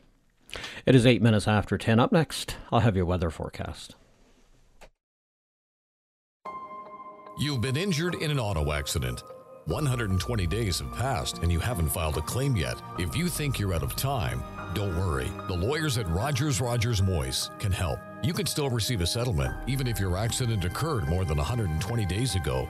Call the experts at Rogers Moise to get your claim back on track. Call 722-3777. Rogers Moise. We stand for you. This VOCM weather is brought to you by Vogue Optical, where your second pair is always free. Let Vogue Optical arrange your next eye exam today. Trust us, your eyes will thank you. St. John's through Clarenville will have just a drizzle today, a cloud this afternoon and tonight. Northwesterlies at 40, temperature +2, daytime -2 overnight. Tomorrow looking good, cloudy, light winds +2, some snow or rain on Sunday. Central about 5 centimeters of snow today, another few tonight, winds around 50 all the way through, temperature near 0. And for Saturday, looking good, light winds and +1, snow or rain on Sunday. South coast cloudy and +4 the next couple of days, actually some sunshine coming in tomorrow, light winds all the way through, and west coast northern peninsula +5, +4 the next 2 days with light winds, -4 overnight, showers or flurries on Sunday. Goose Bay looking at light winds, +3 today, light winds, and -3 tomorrow, some snow on Sunday. Lab West -1 today, but -16 overnight, -8 with light snow on Saturday. And the North Coast -5 today with light winds, -11 overnight, -7 with light winds tomorrow. Right now in Metro, temperature 0, still a bit of drizzle around. Back with an update at 11 o'clock for VOCM News. I'm Brian Medore. This is Open Line on VOCM. Welcome back. Let's go to line number 1. Say good morning to the Executive Director at CNL. That's Ryan Clary. Ryan, you're on the air. Good morning, Patty. To you and your listeners. Thanks for taking the call, sir. Happy to do it. And happy St. Paddy's Day. Thanks a lot. Same to you, Ryan. And I'll start off with a little bit of trivia, though. I want to talk about the fishery, but this is kind of fishery related. Patty, I don't know if you're aware or not. Maybe you are, but Newfoundland is the only place outside of Europe with a distinct Irish name. Do you know what that Irish name is? An Irish name, like a surname, you mean? No, an Irish name for Newfoundland outside of Europe. Gosh, I don't know. The only place. It's actually. Forgive my Gaelic now. I'm not. I don't speak Gaelic, but it's Talam an Aish. That may be totally wrong, but that's the Gaelic for land of the fish. Is that right? I did not know that. Yeah, true as God. I like it. I love it too, which is a good segue directly into my topics, which are all about fish. There's 3 or 4 topics I want to bring up just quickly, Patty. Number 1 is mackerel, right off the bat. The federal minister is set to make a decision soon on whether or not to lift that the moratorium on mackerel that she imposed last year. Of course, she imposed that moratorium last year when the United States, which fishes the same stock, continued to fish under a 5,000-ton quota. The U.S. has already announced a 3,600-ton quota for 2023. Our federal minister has yet to make a decision on whether or not to open the Canadian fishery. Again, it fishes the same stock. And she was down at the Boston Seafood show this week speaking about this. But on behalf of CNL, on behalf of enterprise owners right across this province, we're urging the federal minister to reopen the mackerel fishery. It shouldn't have been closed in the first place. All DFO science is questionable. And then that decision to take fishermen off the water when they're the eyes and the ears in the absence of good science, we think that decision was wrong from the get-go. So we're urging the federal minister to reopen the mackerel fishery this year. It's a clear example of one of the joint fishery issues that we share with the northeastern United States. We know full well it's the exact same stock, the anecdotal evidence, because it's not like you have to do a sentinel fishery to see whether or not there's mackerel in the bay. You can see it from a helicopter that it teems at the top of the water. So it's there, and I've seen lots of pictures and videos, and I've heard from a ton of harvesters around the province, some of which were amongst the 185 that I think were polled by the union to bring their thoughts to the matter here. So even if it's a reduced quota, it does sound like it makes sense that if the Americans are fishing a reduced quota, like you mentioned, then the opportunity is there for us, because it's not just about the value of the mackerel itself, because it has implications as a bait fish, especially like, for instance, in the lobster fishery. So it's a bigger than just one species issue.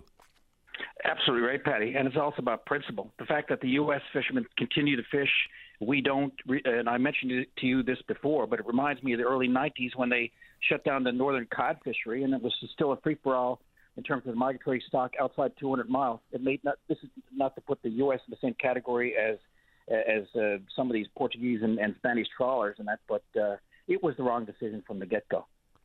The second point, Patty, is about capelin. There was a capelin advisory this week. It was announced on VOCM. I know you've spoken about it. The particular capelin stock they spoke about, Patty, was 2J3KL, which is Southern Labrador, east coast of Newfoundland, but it also included 3PS off the south coast of Newfoundland. And so the science came out. One of the first questions that was asked in that meeting this week, Patty, well, first off, for that 2J3KL 3PS capelin fishery last year, there was no fishery. There was a 14,000-ton quota, but there was no fishery because of a dispute about the all buyers not being prepared to buy capelin. But one of the first questions that was asked at that science meeting was whether the absence of a capelin fishery, none of the 14,000-ton quota was taken, had an impact one way or the other, positive, negative, or status quo on the stock. And DFO Science says straight up, they have no idea whatsoever. So from our perspective, the impact of any kind of a capelin fishery is negligible. That 14,000 tons, again, it wasn't taken. Negligible compared to seals and whales and everything else. My broader point about that was last year, after the federal minister announced a capelin quota, groups like Oceana Canada came out and said, shut down the commercial capelin fishery. But what bothered me about that, Patty, is groups like Oceana, they don't have stands on the seal hunt. And, of course, seals eat more capelin than anything else. And because they have no stands on things like seals, the impact of seals on capelin, the impact of foreign fishing, for example, on all stocks, it makes me suspicious of the motives of groups like Oceana Canada.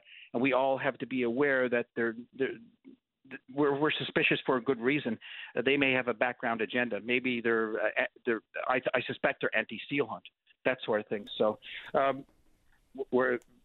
the recommendation from CNL is to reopen the capelin fishery, have a quota of at least last year's level, and let's move forward. Again, because it has no impact whatsoever on the health of the stock, and that was made clear at that fishery meeting, at that science meeting. The whole issue regarding seals, I don't know if the conversation has run its course, because I just don't think that much is going to change. You know, until we even start taking the allowable quota throughout the seal hunt year or seal hunt season, then I don't really know where we go from here. I know people have well understood what the seal diet contains. We do know there's been some purposeful lags between the amount of seals taken so we can investigate what's in their stomach, and they wait so long that before you can open it up and see that it is cod and capelin and crab, it's all just brown liquefied goo. So I don't even know why people are pretending to make a difference in the seal conversation. They're pretending to acknowledge that it might be a problem, but when DFO continues to say that it's a predatory issue in the Gulf of St. Lawrence but not here, that contradiction just speaks volumes to me. Couldn't say it better than that, Patty. The other thing about DFO Science and capelin is that other countries like Iceland and Norway, they do acoustic surveys to gather an absolute abundance estimate. So they have their finger on the pulse of the capelin stock. DFO does not do that. And that, from my perspective, that's another failing of DFO Science. We should have the best fishery science, especially considering what's happened to so many of our commercial stocks, but we don't. And the capelin science is another example of that. The last thing I want to mention, Patty, is snow crab. And, of course, the Boston Seafood Show is on the go this year. There were some stories in the international press about processors, buyers, pressing the federal minister not to increase the snow crab quota this year because of the condition of the markets. And that's even though science says that the crab stock is in great shape outside of Labrador, in all waters around the province. What we're saying about that in terms of the federal government making a decision on the quota based on the markets, that would be the wrong decision. Any kind of DFO manipulation gets us absolutely nowhere. DFO science must be based on science. It can't be based on the markets. Once you bring in that level, any kind of manipulation, we know from example after example in the past, it does not work out for the benefit of Newfoundland and Labrador or our fisheries. So any decision by the federal minister must be based on science. Anything else other than that factors into her decision would be the wrong decision. I get that, But isn't there a school of thought that also to me makes sense? Because if 30% of what was taken last year remains in cold storage, then that's 30% that maybe could have stayed in the water to keep the snow crab population healthy, because it was 5 years ago or so where it just about collapsed. So if we can't sell it, why take it? Well, Patty, right off the bat, that 30% remaining in storage, I question that. I have not seen any proof of that. I mean, that's pretty much anecdotal information.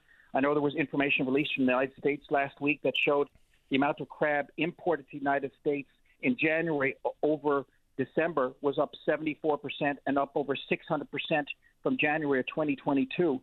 So right off the bat, I question the numbers that are out there in terms of what's in inventory.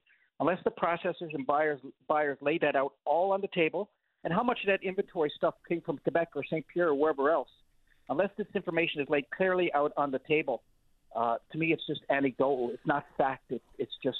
Well, I spoke with an executive at one of the notable big harvesting and processing companies, and he says that number's not far off based on what their numbers are just in-house. He can't speak to every harvester, every processor or distributor, but he says the numbers aren't far off. So I don't know if it's 30 or 25 or 23 or whatever the case may be, but there remains hundreds of millions of dollars of crab unsold. So how you factor that in, I totally understand your point about the science should guide these decisions, because it's hard to have a crystal ball in front of you to know what will be sold and at what price and whether or not that fluctuates throughout the season. But I get where you're coming from. I appreciate the time, Ryan. I'm going to sneak on a quick one before the break. Happy St. Patty's Day to you, Patty. Same to you, Ryan. Enjoy. Take care. Bye-bye. Quick before we go to the break, line number 2. Joyce, you're on the air. Good morning, Patty. How are you doing? Excellent, thank you. How about you? Good. I am calling about an issue I had on Wednesday night in the height of the storm. I was at home and realized that I lost my wallet, everything into it, except the kitchen sink. I went back over everywhere that I had been that day, so I finally settled on Irving on Hamilton Avenue, on the upper end of Hamilton Avenue. So pajamas on, I took off to Hamilton Avenue, Irving. And when I got there, and I spoke to the guy who had served me earlier that evening, and sure enough, they had my wallet there waiting for me.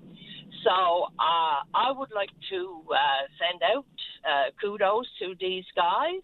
I don't know what their nationality is, but they were extremely polite and respectful to me, and I can't believe that I got my wallet back. Well, I'm glad you did. Sometimes it just works out. There's still a lot of good people out there, so that's good news, because what a nuisance. Not only to maybe lose the money, but all the IDs and credit cards and having to replace all that stuff and whatever else you carried around in your wallet. So that's good news. Excellent. I'm really proud of these guys, and happy St. Patty's Day to everyone. Absolutely. Same to you, Joyce. Thank you. Okay, dear. Take care. Have a good day. You too. Bye-bye. On a lost wallet. When I first went to Jasper, Alberta in 1990, my girlfriend at the time, who's probably listening to the show at this very moment, she was picking at me to give my money to her so she could hold on to it. I had never lost a nickel in my life prior to that. So we arrive in Edmonton, and we are trying to get the bus to Jasper, but the last bus had already gone. So we went in and we phoned on a payphone to a hotel, the Chateau Lacombe on White Ave, to book a room. Get back in the cab to go up to the hotel. We're a few minutes down the road, lo and behold, she forgot the wallet in the bus station in Edmonton in the middle of the night. We went back to the bus station, and you know the crevice behind the payphone, you know, so as a little dip down, the wallet was still there. People walk around, everyone missed the wallet. There was thousands of dollars in there. Got the wallet back, because I was telling her the whole way, you're calling your father. I want my money. Let's take a break. Don't go away. VOCM's open line. Call now. 273-5211 or 1-888-590-VOCM. Jerry Lynn Mackey and Ben Murphy are just one part of your morning routine. There's breakfast, showers, and that big cup of coffee or tea in a special mug. So show VOCM your morning mug shot. Listen weekday mornings for the cue to text a picture of your mug and warm up with a $200 Kohler contracting gift certificate and a VOCM travel mug. Daily winners are entered into the grand prize, a Daikin 12,000 BTU mini split valued at $5,000. Your VOCM morning mug shot from Kohler Contracting, your heating and cooling specialist, and VOCM. Grab a spoon, class. Friday's Lotomax jackpot of an estimated $34 million could make your dream dish more delish. Like a decadent fondue to serve in my new mansion. Dreamy. Why dream to the min when you can dream to the max? Must be 19 or over. Newfoundland and Labrador, illegal dumping is a crime. If you see something, say something. Tell Crime Stoppers the date, time, and location of the incident and description of the vehicle and license plate. Call 1-800-222-TIPS 8477 or visit nlcrimestoppers.com. Sometimes, all you need is tender, loving care. When that time comes, Tender Loving Care Nursing and Home Care Services are there. They've been in business for over 40 years. Their capacity to care reaches island-wide, and they take time. If you need government assistance or insurance, they'll sit down with you and help you with the paperwork. For families and seniors who require special care, it's Tender Loving Care Nursing and Home Care Services. Visit tlcnursingandhomecare.com. Hi, it's Mark here from Cowan's Optical. Come in and see for yourself why Cowan's Optical is your #1 choice for all your eye care needs. Start with booking your eye exam today, or just bring in your current prescription, no matter where you had your eye exam. Choose from our huge selection of the latest fashion frames.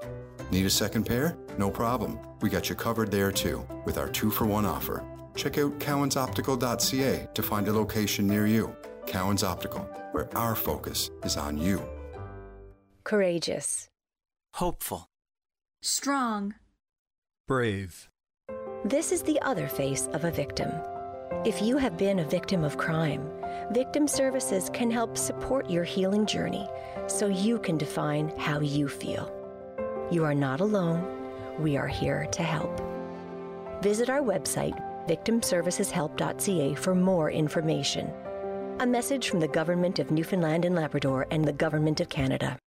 Sink your teeth into a delicious treat you won't find anywhere but the Newfoundland Chocolate Company. Explore our selection of decadent snacks you won't be able to put down, like chocolate drizzled peanut brittle, chocolate fish and chips, or even our take on storm chips, chocolate covered, of course. Try one of our handcrafted signature series boxes, inspired by the culture of our beautiful province. Newfoundland Chocolate Company. Made here, loved everywhere. Torbay Road, Avalon Mall, YYT, or shop online at newfoundlandchocolatecompany.com. Open Line is brought to you by Janes and Noseworthy, licensed insolvency trustee. It's okay to hit a financial rough patch, and it's okay to get help.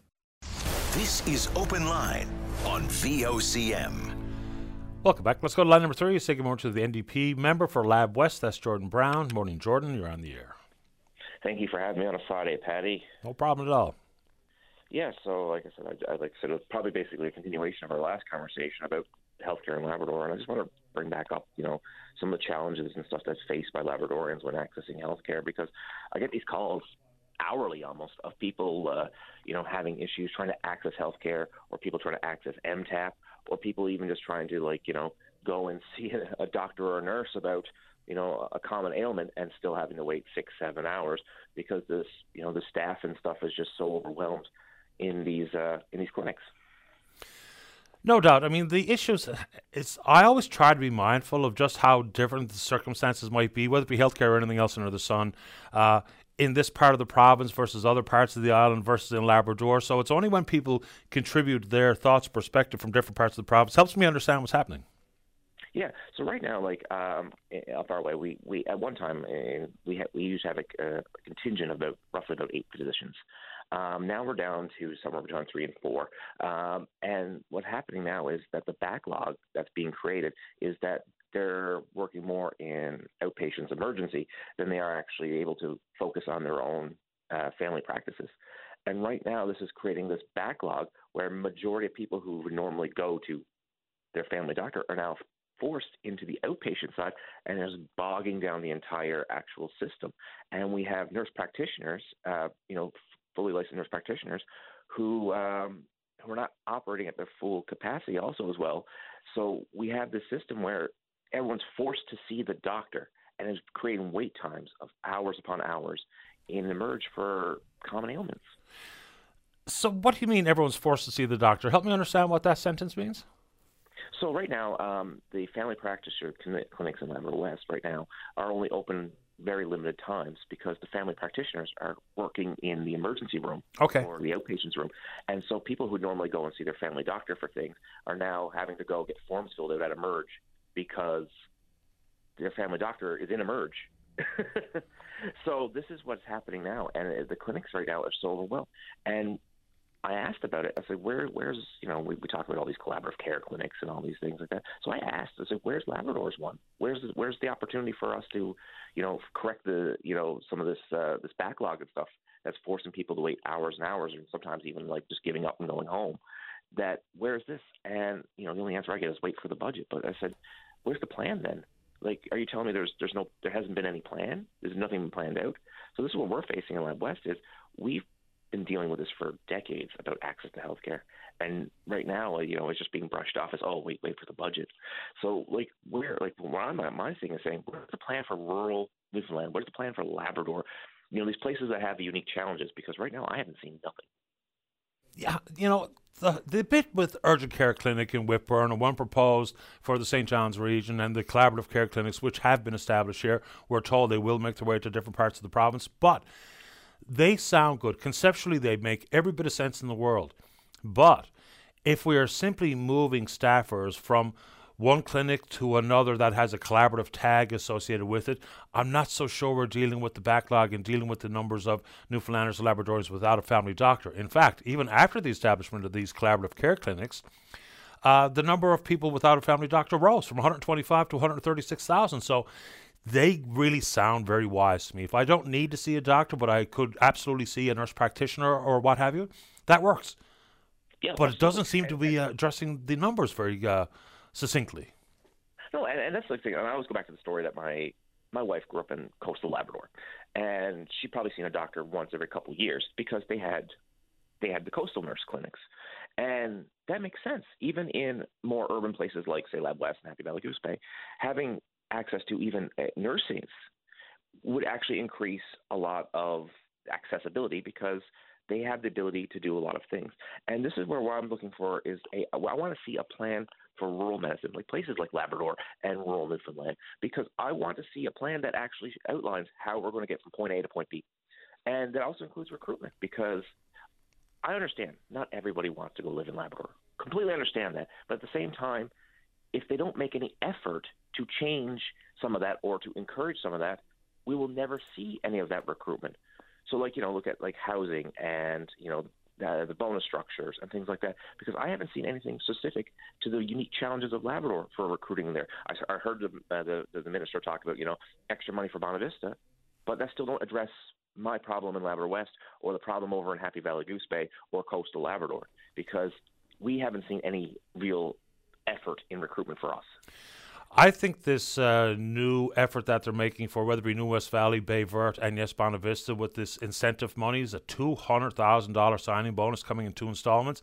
This will be a fascinating litmus test, because if this does not bring a physician, and even that money's stackable, if you came home as part of the Come Home Year initiative, all the monies that you got in that incentive package can be stacked with this one. If they don't get doctors with that amount of money being dangled, I think for once and for all we can acknowledge that it's not just about money. There's so much more to this conversation, and I don't know if it's going to work. Nobody really knows at this moment in time. But so I think the same conversation would extend to your neck of the woods. If it didn't work to recruit people to work in those communities on the island, what's it going to take to recruit in Labrador? Because I think you're fair enough to say that not everyone wants to live in Labrador, but not everyone wants to live in St. John's either. I'm not pretending that that's the case. But I think we'll know a lot more about healthcare recruitment when this Bonavista, New West Valley, Bay Vert money comes and goes. Yeah, exactly. So this also goes back to the idea of retention, because if you don't have the recruitment part, you also have to look at the retention part, because we also see an exodus of workers as well. So it's a balancing act of, okay, it's great to get them to come work, but then you got to keep them. And that's the same thing as with the current staff we have right now. I know nurses who are driving haul trucks out in IOC right now who are done. I've known people that actually said to me who retired as soon as their day that they were able to retire, retired. They didn't stick around any much longer than they have to. So this is the thing we also have to see is what's happening in the system that's actually causing people to actually say, you know what, throw hands up in the air and say, I'm done with this. And that's another thing we have to look at as well. 100%. There's just so much to this, whether it be actively recruiting as they're training in one of the medical schools or the nursing school or what have you, exit interviews to know why they're leaving different parts of the province, maybe some accommodations that need to be made, because we are talking about highly skilled professionals that can work wherever they want in this world. And so if it's a change in how they want to approach the so-called work-life balance, then we're kind of going to have to do what we need to do to ensure that different pockets of the province, that we have a hard time recruiting, that we have a specialized package that acknowledges all facets of life, whether it be something for your spouse or your partners, things for your children, amenities and travel issues, and all those things have to be broached, because I think we have absolutely fooled ourselves into thinking it's just about money. For some, sure, they've got the big debt coming from med school or whatever the case may be. For some people, money is the be-all and end-all. But for many of those professionals who are very well paid, and money is not necessarily their prime worry, we've got to just factor that in, because right now I think we're just leaning on cash. And not so sure that's it. Jordan, anything else before we say goodbye? Maybe a final thought on some of the disappointment I hear in your region, given the Labrathon cancelled and the Labrador Games winding down, and here come the Northern Games. Well, I'll give you two last thoughts. First of all, I just want to I'll give a quick shout out to Jim Din. He's hosting a town hall on healthcare, and he wants to hear a lot from people. So he's hosting it at the Elks Club in St. John's on the 22nd, and it starts around 6:30. So I just want to give a shout out to that if anyone wants to actually go and have a conversation with us and Jim about healthcare, that's a great time to do it. And the second one I want to shout out to is I'll talk about the Labradorathon and Kane's Quest and all that. Patty, it's a sign of the times. It's a sign that, the climate and the weather is changing in Labrador, and that traditional things that we hold and enjoy dearly is actually starting to change. The big white bar on the Labrador flag is snow and the cold, and that's our identity. And it's actually unfortunate that the weather is starting to change, and we're actually starting to see impacts in our cultural activities. So that's one thing I want to shout out. And it's disappointing because Labradorathon is an expression of Labrador. It's one of the events that actually express who we are as people. So it is disappointing, and I do, the Labrador Winter Games, I hope the rest of it continues on very well. And, it's a very cultural thing. It's a very important thing to us Labradorians. Yeah, and it becomes bigger than Kane's Quest and Labrathon and that kind of stuff. We're even talking about communities that rely on solid sea ice for even transportation and the ability to go get wood. And, there's just a lot to this conversation once again, Jordan, but I appreciate your time this morning. Thank you so much, Patty, for having me on a Good Friday. And happy St. Patrick's Day to you and everyone, all your listeners. The same to you. Thanks, Jordan. Take care. Bye-bye. Bye-bye. It's Jordan Brown, NDP member for Lab West. Let's take a break. When we come back, we're talking farmland and crown land. Don't go away. VOCM's Open Line. Call now. 273-5211 or 1-888-590-VOCM.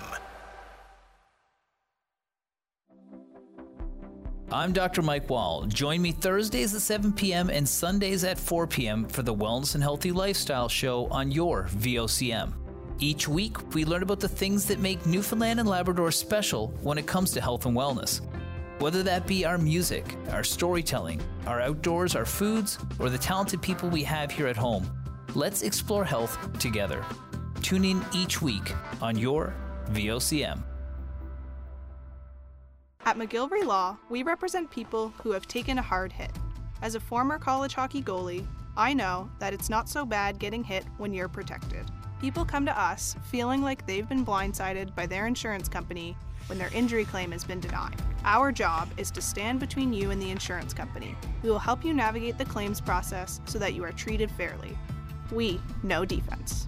McGilvery Injury and Insurance Law, Atlantic Canada's trusted name for injury and disability cases. This week could be your lucky one with the Lions Club VOCM Cares Radio Bingo. It's week 23 and the jackpot is maxed out at $8,046 with a consolation prize estimated at $3,500. Plus, there's an additional $3,000 in guaranteed prizing. Cards are just $4 each and available now. Get yours early and listen live on your radio Saturday, March 18th at 6 p.m. on the VOCM Network and 5:30 on Bigland. For a list of retailers and more info, follow VOCM Cares Bingo on Facebook or go to VOCMcares.com. Fix your eyes, change your life with Lens and LASIK by Jackman Eye Institute, the most advanced vision correction and eye care service in our province. Book your free consultation today with Lens and LASIK by Jackman Eye Institute, and one of 10 pairs of designer C or Ray-Ban sunglasses could be yours from their friends at Spears Optical. Trust the expert team and state-of-the-art technology of Lens and LASIK by Jackman Eye Institute to fix your eyes and change your life. Find them on Facebook or visit lenslasik.com. AkitaAkita.com. When you need to load it, move it, or ship it in Canada or the U.S., trust a family-owned trucking company hauling since 2007. Akita Equipment and Auto Transport has a strong team of experienced drivers with a fleet of modern trucks equipped with two-way, Bluetooth, 24/7 dispatch, and satellite tracking. Akita specializes in auto transport from less than load to over-dimensional and offers various load handling equipment. Learn more at AkitaEquipment.com. Akita Equipment and Auto Transport. Unbeatable trucking and transport services. Hey there.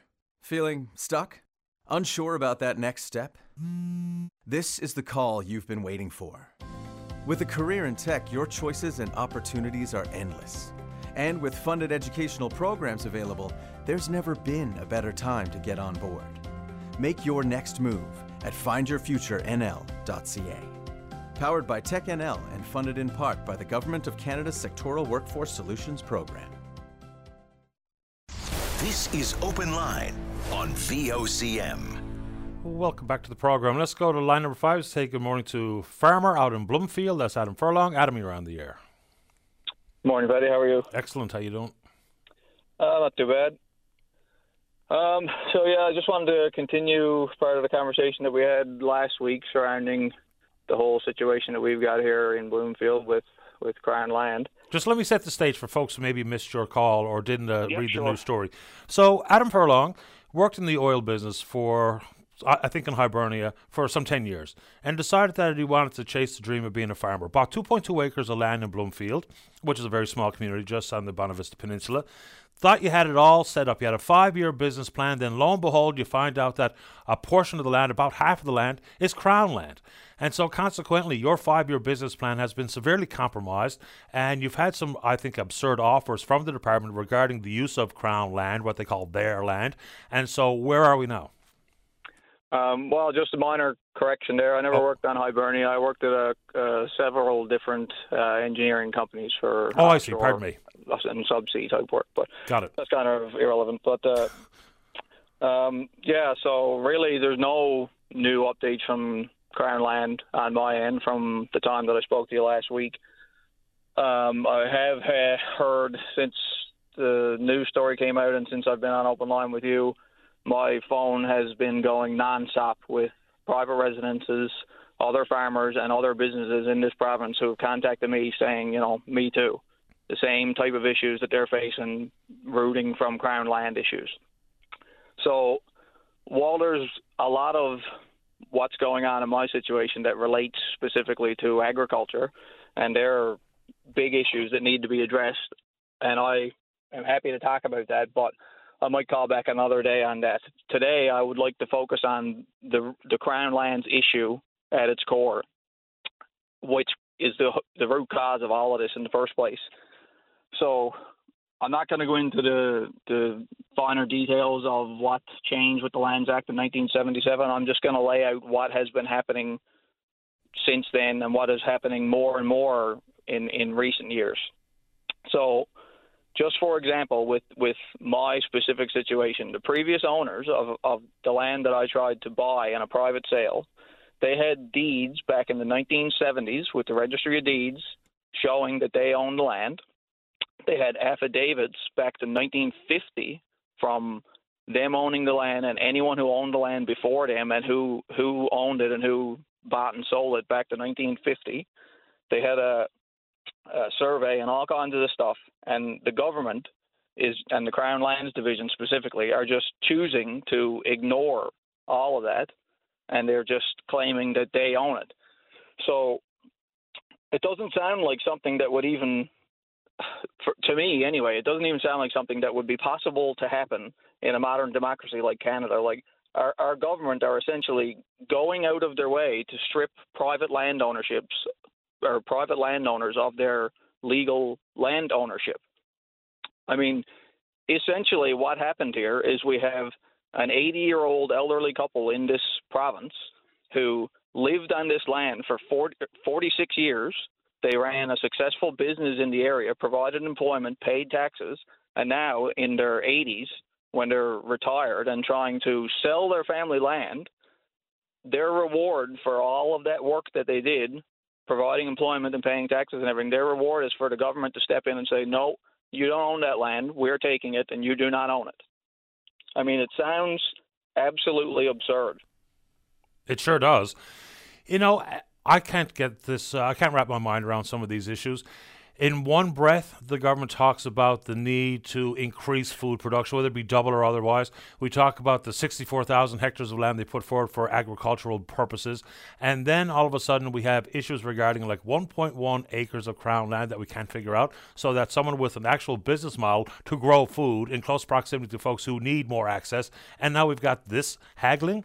And then you mentioned that circumstance with people with affidavits back to the 50s, and now we're all of a sudden finding out that there's a problem as they've been paying taxes and having their operation ongoing, and now this is all happening. Again, I'll put it this way. If we are going to be as diligent or as strict or as silly as we are about crown land for businesses like yours, then, buddy, we better be paying as much attention, if not more strict attention, to how we're talking about windmills. Yeah, so, I mean, they just seem to be, like, over the last 40 years, this issue has existed, but it's just largely gone ignored. So there's a thing called quieting of titles. If you have a claim to a piece of land that is in dispute, you can put out a quieting of titles claim, and that goes to, like, all the courtrooms across the province. It goes into publications like the Gazette and all that kind of thing. And it basically says, we are claiming that we own this land. Here is a date. If anyone has a dispute on our ownership of this land, you have to contact us by this date with your claim to the land. So no other private residents disputes the claim of their land, because it's been widely accepted in the community as being their private property for decades. So the Crown steps in with these quieting of titles claims and says, no, it's not yours, it's ours. But for decades, they have looked at these applications that come across their desk and say, okay, there's 2 acres of land here in the middle of a community. They live on it. There's a house on it. We're going to ignore that and just let it slide. And then by way of carrying out the quieting of titles process, then these people will legally own their land and there's no problem. Yeah. But in the last several years, somebody in government has made it their prerogative to fight these every single time they come across their desk. So somebody, like, this is not just a bad situation that is now getting worse. Somebody in our government is making a conscious decision, looking at these applications, and they are deciding to fight it and take people's land away from them that they've lived on for decades, and in some cases, multi-generationally, and they've lived there for centuries.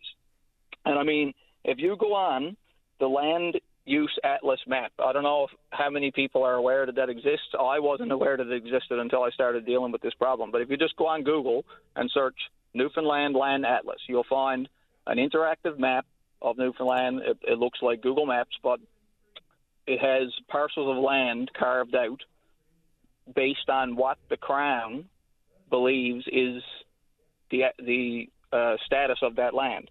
So if you look at it, there's certain parcels that say that they're leased land, or certain parcels that say that they're granted land, or certain parcels that say that they're licensed land, which, from conversations that I've had with lawyers, granted land and licensed land basically means the same thing. So I'm trying to bring this more to the attention of the public, because I know for certain that there are thousands of people in this province who hear about this and say, no, that doesn't affect me. I've got deeds and I've got records from my family, my father, my grandfather, and he bought it from this person, and I've got all that record here, so I can prove that I own my land. But I'm here to tell everyone to go on that map and look at it, and if your property is not outlined and marked as granted or licensed, according to Crown Lands, you do not own it, and you have the same problem that I do.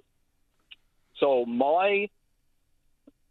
I'm just trying to bring it more to the attention of the public, because if you go on that map and you go to places like Carbonear, Marystown, and Bonavista, you'll see that, like, the vast majority of the town, and these are not like rural small communities, these are major urban centers in this province, you'll see that the vast majority of those towns are considered to be Crown land. Mm-hmm. And even here in the capital city of St. John's, go on that map and go look at downtown St. John's.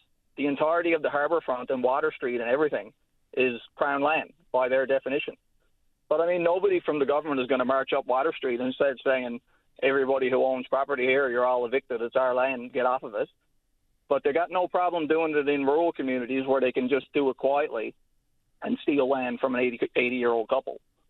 And if you go on to that map and go to, I don't want to say the name of the community right now, but if you go to my hometown on that map, the entire community is considered to be Crown lands, except for the government wharf, which is registered to the Department of Government Affairs, and the church, which is registered to the Roman Catholic Episcopal Corporation. So my family's land where I grew up, my parents' house, my grandparents' house where my father was raised, my great-grandparents' house, all of my friends and family, every single person in the community where I was raised has this issue.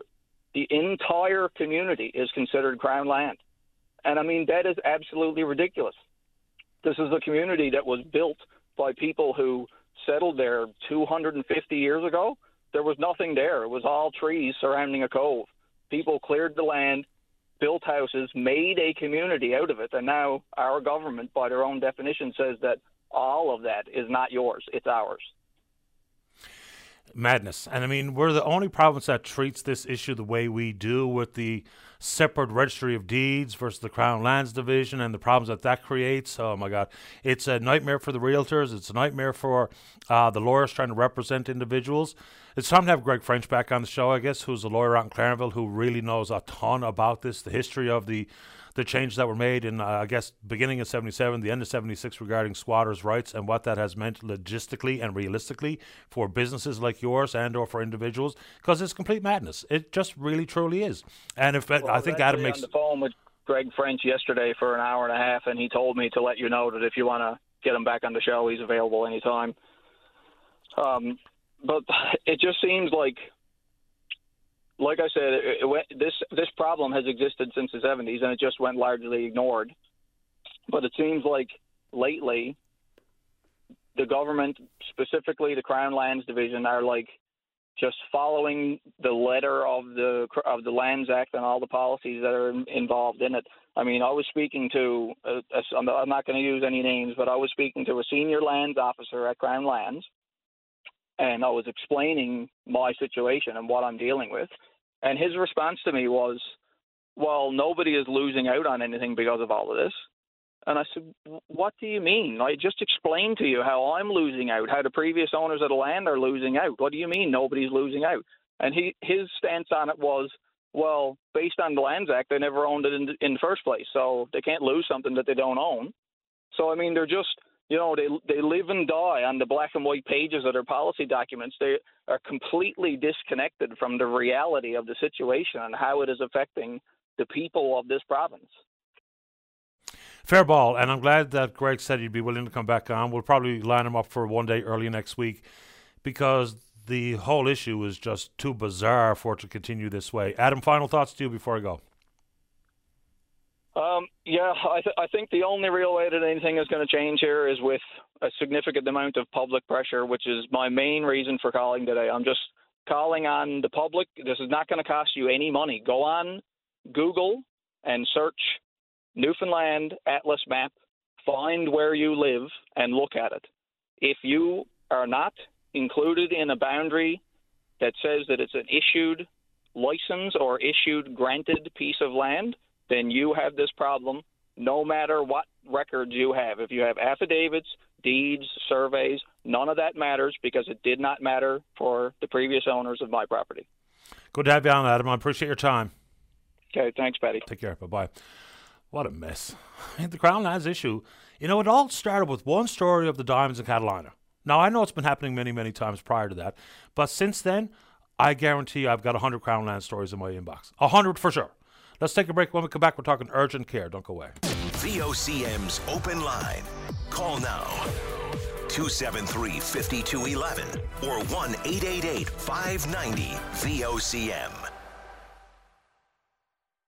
Listen to over 500 radio stations from anywhere in Canada with Radio Player Canada, the must-have app that's as Canadian as you are. Friendly, ready to party, great company. Enjoy every type of radio station, anywhere, anytime. Listen through your phone, Sonos, Google Chromecast, Google Home, Amazon Echo, Apple CarPlay, and Android Auto. Download the Radio Player Canada app today. It's where Canadian radio plays. It's time for your Money Minute with BDO licensed insolvency trustee Nancy Sneddon. Nancy, is it possible to take a DIY approach to getting out of debt? As long as your debt load isn't too high and you take a coordinated approach, then yes, it is possible to get out of debt on your own. The first step is to understand what you're dealing with. Add up all your debts and figure out which ones are causing the most stress. The second step is to look at your monthly budget. Adjust your living expenses to find extra cash to accelerate your debt repayment. Finally, give yourself a timeline to pay off debt. Try and focus on high interest debts first. If you need help putting together a plan to get out of debt, talk to a BDO licensed insolvency trustee like myself. We can help you explore debt relief strategies and help put a plan together that's right for you. Take care of your financial health. For more helpful advice on managing debt, visit bdodebt.ca or call 1-833-BDO-TALK to book a free consultation. Grab a spoon, class. Friday's Lotomax jackpot of an estimated $34 million could make your dream dish more delish. Like a decadent fondue to serve in my new mansion. Dreamy. Why dream to the min when you can dream to the max? Must be 19 or over.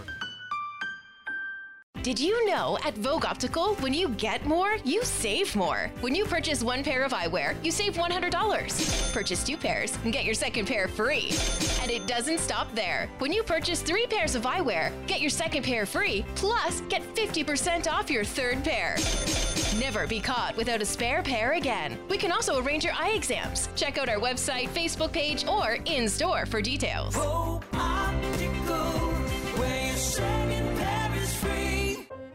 Whenever you've needed us, federal public service workers have been here for Canada.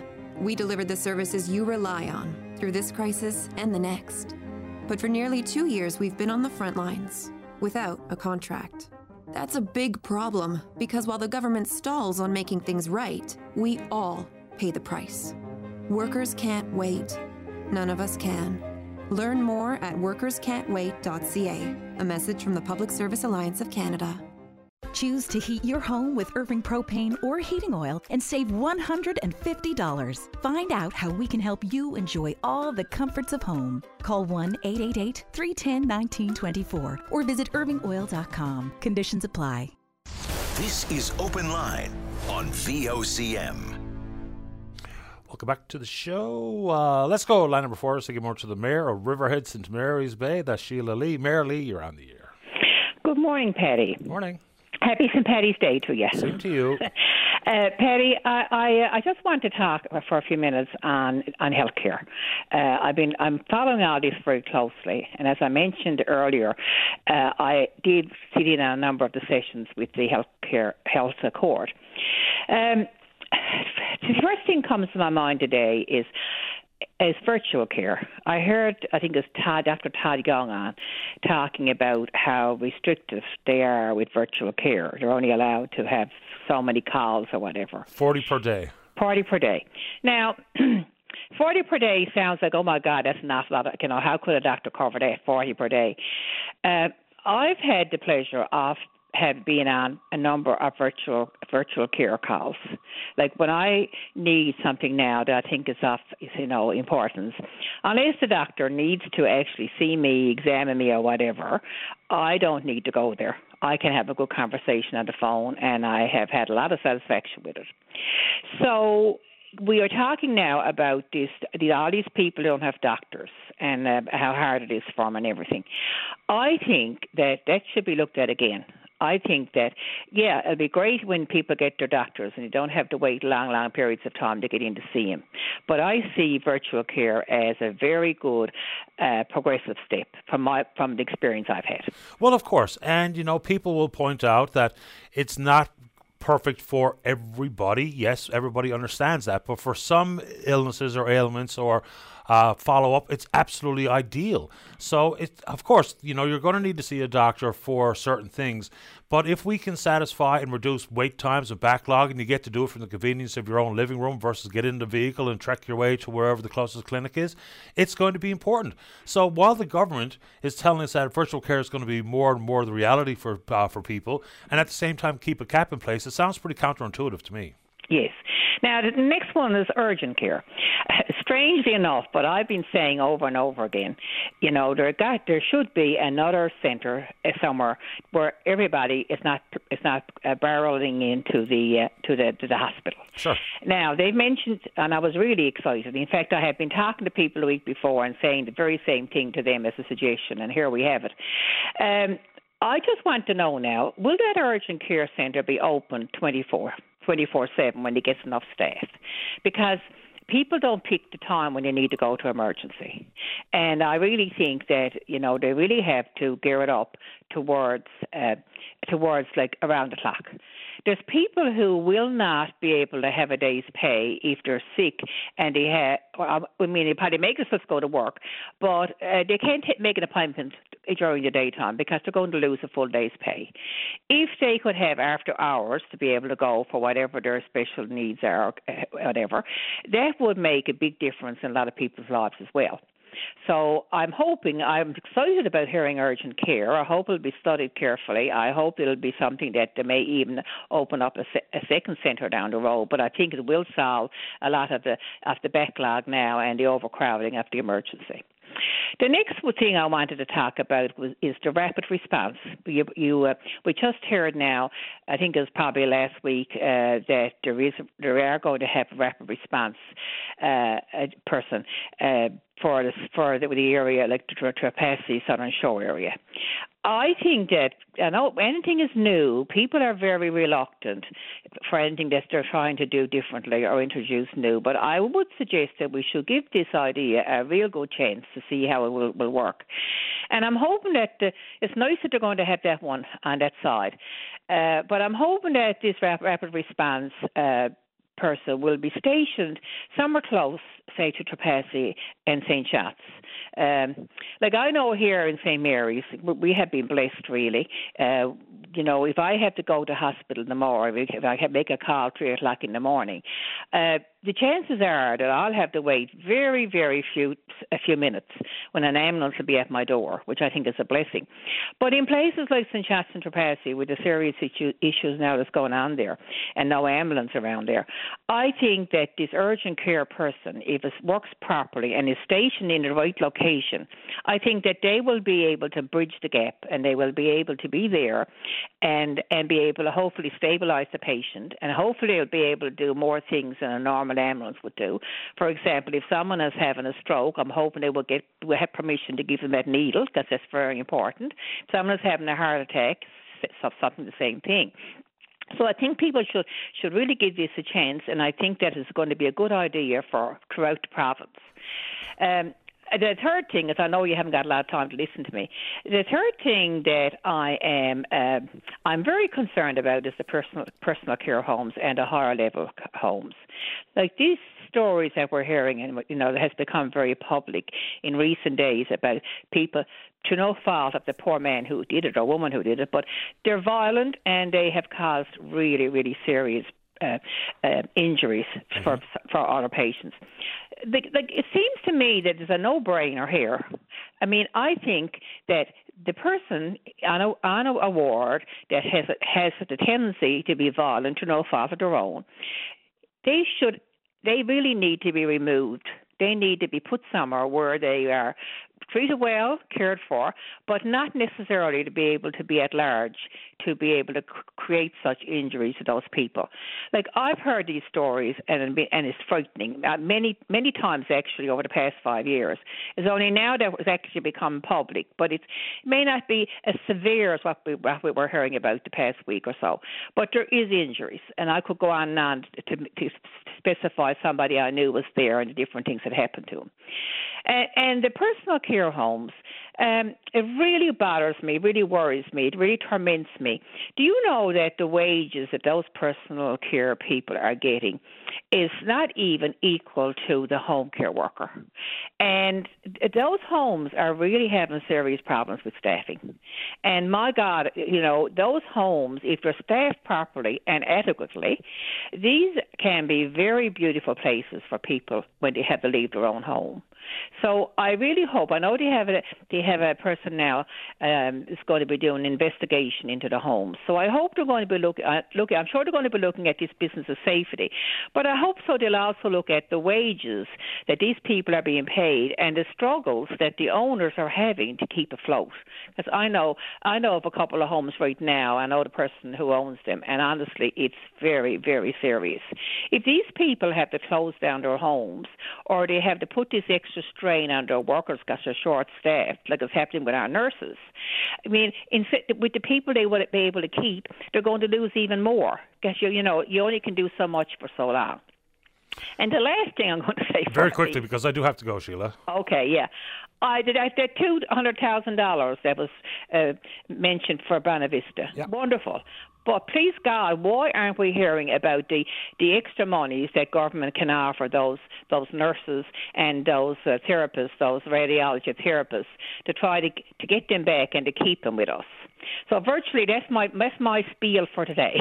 And I appreciate you making time. We're a little over our allotted time for the news, but thanks for this, Sheila. We'll see you soon. Okay, thank you, Paddy. You're welcome, Mayor Lee. Bye-bye. It's Mayor Sheila Lee on Riverhead. Time for the news. Don't go away. You're listening to the VOCM Bigland FM radio network. Stingray radio stations. Local news now. A VOCM news update. This news presented by Mako Hearing Service, 84 Thorburn Road. Phone 726-HERE. That's 726-4327. 4 minutes after 11, most of that freezing drizzle has moved off. Cloudy skies and 0. Good morning. I'm Brian Medore. RCMP are renewing their calls for information on the disappearance of a man on the Port-au-Port Peninsula last fall.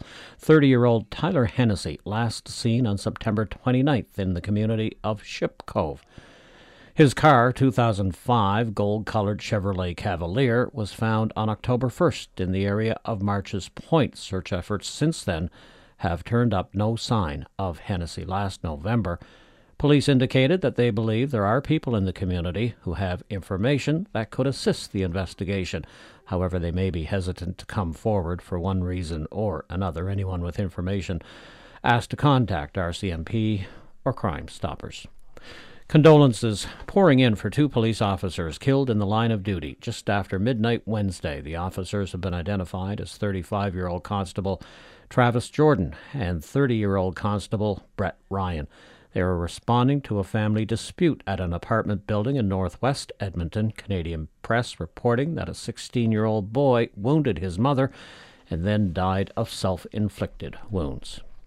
People who suffer from chronic pain hoping for a dedicated clinic have suffered a major setback. Provincial government called for proposals for a pain management clinic last year, but has since cancelled that plan. Medicuro, a virtual service based in central Newfoundland, submitted a proposal, as did Deloitte. Dr. Todd Young of Medicuro contacted the minister's office and was told only the development of such a clinic was cancelled due to budgetary reasons. Treatment of such pain often requires a multidisciplinary approach, such as that which would have been offered at the pain management clinic. However, Young says it's now back to square one. So we have still 20% of people that have chronic pain. We have, a fragmented, unreliable system, and we have 27% of patients who do not have access to a primary care provider, let alone a primary care provider who is willing to treat their chronic pain. And a Shea Heights family drawing some attention to a snow sculpture celebrating St. Patrick's Day. James Keating has created a St. Patrick's Day leprechaun out of snow, complete with shamrock. You might be familiar with Keating's work when he used to live in Cowan Heights. Told VOCM Open Line with Paddy Daly, he and his son Ashton decided to create that sculpture to take people's minds off the long, hard winter. Ashton is 18 now, and he's been doing them with me, since he could walk, and I've been doing them since I'm about 12 years old. We've done. We usually do them down on Canada Drive where I used to live, but now we're in Shea Heights, so this is going to be our new locale. It is 7 minutes after 11 o'clock. Up next, your weather forecast. Mako Hearing Service is excited to offer the ReSound Omnia line of hearing aids. This technology has a very natural sound and feel, with much better understanding while watching television or during conversations. It's available in a rechargeable model, and its connection with cell phones means no more speakerphones in public or asking your spouse to take a call for you. Call today for your trial. Phone 726-HERE. That's 726-4327. Mako Hearing Service. We care about the way you hear. This VOCM weather is brought to you by Vogue Optical, where your second pair is always free. Let Vogue Optical arrange your next eye exam today. Trust us, your eyes will thank you. St. John's Metro and the rest of the Avalon. Cloudy this afternoon and tonight. Northwesterlies 40, temperature +2, daytime -2 overnight. Saturday, nice day, cloudy, light winds, high +2. Sunday, periods of snow or rain. Central Newfoundland, about 5 centimetres of snow today and tonight. Winds around 50 throughout. For Saturday, just winds easing back to light, temperature +1. South Coast winds 40 today, +4. Sunny tomorrow and +4. West Coast Northern Peninsula, +4, +5 next 2 days with some cloud in there, light winds. Goose Bay looking at light winds next couple of days. Daytime temperatures +3 today, -3 tomorrow. Lab West -1 today with light winds, -16 overnight, -8 tomorrow with light winds. And the North Coast -6 next couple of days, -11 overnight. Right now in Metro, cloudy skies and 0. Back with an update at 11:30 for VOCM News. I'm Brian Medore. This is Open Line on VOCM. Welcome back to the show. Let's go. Line number 1, Jim, you're on the air. Oh, good morning. I was watching the news last night, and I'm just wondering, does the provincial government pay for the education of the immigrants coming to Newfoundland? Or Of course, yeah. They do. So why did we see them at the most expensive school in St. John's? Well, I'm not sure exactly what you're getting at here. So what schools are you seeing them at? I saw them at St. Bob's. St. Bon's is, of course, they pay for their own operations at St. Bon's. That's a private school. The province doesn't pay for that. They actually have a pot of money for accepting, whether it be local residents who don't have the financial capacity to enroll in St. Bon's. They have programs for immigrants and refugees at St. Bon's. That would not be government money. That's the organization itself. Okay, that was my main question, but I also wanted to talk about the road here in Brigus, Conception Bay, Brigus, the tunnel. You're familiar with the tunnel? I am. You mean the hole in the rock looking out at the ocean? Yeah. Yeah. So that road going to the beach, if you're going from the south to north, it's a two-way street. And it goes to the beach, which you know that, talking to you know the beach, but that's the end. You got to turn around at the beach because the rest of the road from the beach up around to by the church is a one-way. Right. And the road that they leave open for two-way is 11 feet wide at places. And I've seen cars, 6 and 8 cars from my window, trying to get through because the cars coming back from the beach and the cars going to the beach can't pass each other. Yeah, it's extremely tight. And then you get folks who maybe just don't know any better or maybe you're oblivious. They stop right there on the road. Get out of the car and go walk through the tunnel for a look and stuff. So it is a really tight spot, no doubt. And I've been after council to make it all one way from north to south, and that's the way we go, or north to southwest, whatever. Yeah. And they don't seem to think it's necessary, but they're not sitting in my living room looking at the cars over there in the summertime. And I know it doesn't affect the people of Breeze. They're not affected by it. But every tourist that we come here that doesn't know the area and goes out toward the tunnel from the south, then they get to the beach and they got to turn around and come back. That's when the trouble starts. Sure. I'm trying to picture the entirety of that stretch in my mind's eye. There are some spots I don't even know if there's room to widen it at all. Is there, Jim? No, it's all cliffed. Yeah, that's right. So it's tight because of the logistics of where the rocks are and the road is. So, but I totally get your point. I've been out there many, many times, obviously. And Brigus is a really busy spot, especially in the summertime. Crazy. I mean, they use your last owner, Steele. They have a place over there, and his driveway, sometimes he can't even get out of his driveway because his car is piled up trying to get through. Yes, that's right. I know a lot of people with the place out in Brigus is like little St. John's out there in the summertime. Apparently. For better or worse. For better, for worse. Oh, they're all good people that visit or that have homes here. They're interested in the community. I know the Brigus people are tired of the townies. They call them all these townies coming here. But it's life. I mean, if they can't buy the houses here, afford them, somebody's going to pay for them. And it happens to be people in the St. John's or wherever area that have the extra money to buy a nice country place. Absolutely. Like, there's a lady that I'm actually going to see at 1 o'clock today who cuts my hair. She's got a spot out there. Loves it out there. Oh, nice, yes. Yeah. Well, it's too bad I didn't know she was out there. I would have got my hair cut the week. She's excellent, I can tell you that. Jim, good to have you on the show this morning. Appreciate this. Yes, God bless and have a great day. You too, sir. All the best. Bye-bye. Okay, bye-bye. Let's keep rolling here. Line number 2. Marie, you're on the air. Hi, Patty. You're going to be my lifeline this morning. Uh-oh. Yeah, I'm telling you why I'm calling, Patty. I've called a couple of times on your show about my sister with 7 discs leaning against the nerve in her back. She's going into her 10th month now, waiting on her surgery. And they're just saying there's no beds, and they're saying that she's on the top of the list. But there's got to be beds, Patty, because they're doing the day surgeries. And the day surgeries are being done, and they're making more money on the day surgeries because they're not tying up the beds. So I'm half on the VOCM thinking that there's a discrimination here. But wait now, who's making money? The beds, she needs that surgery, and she's on the top of the list. That list is not moving, Patty. What's the point of being on the top of the list when they're not doing nothing with that list?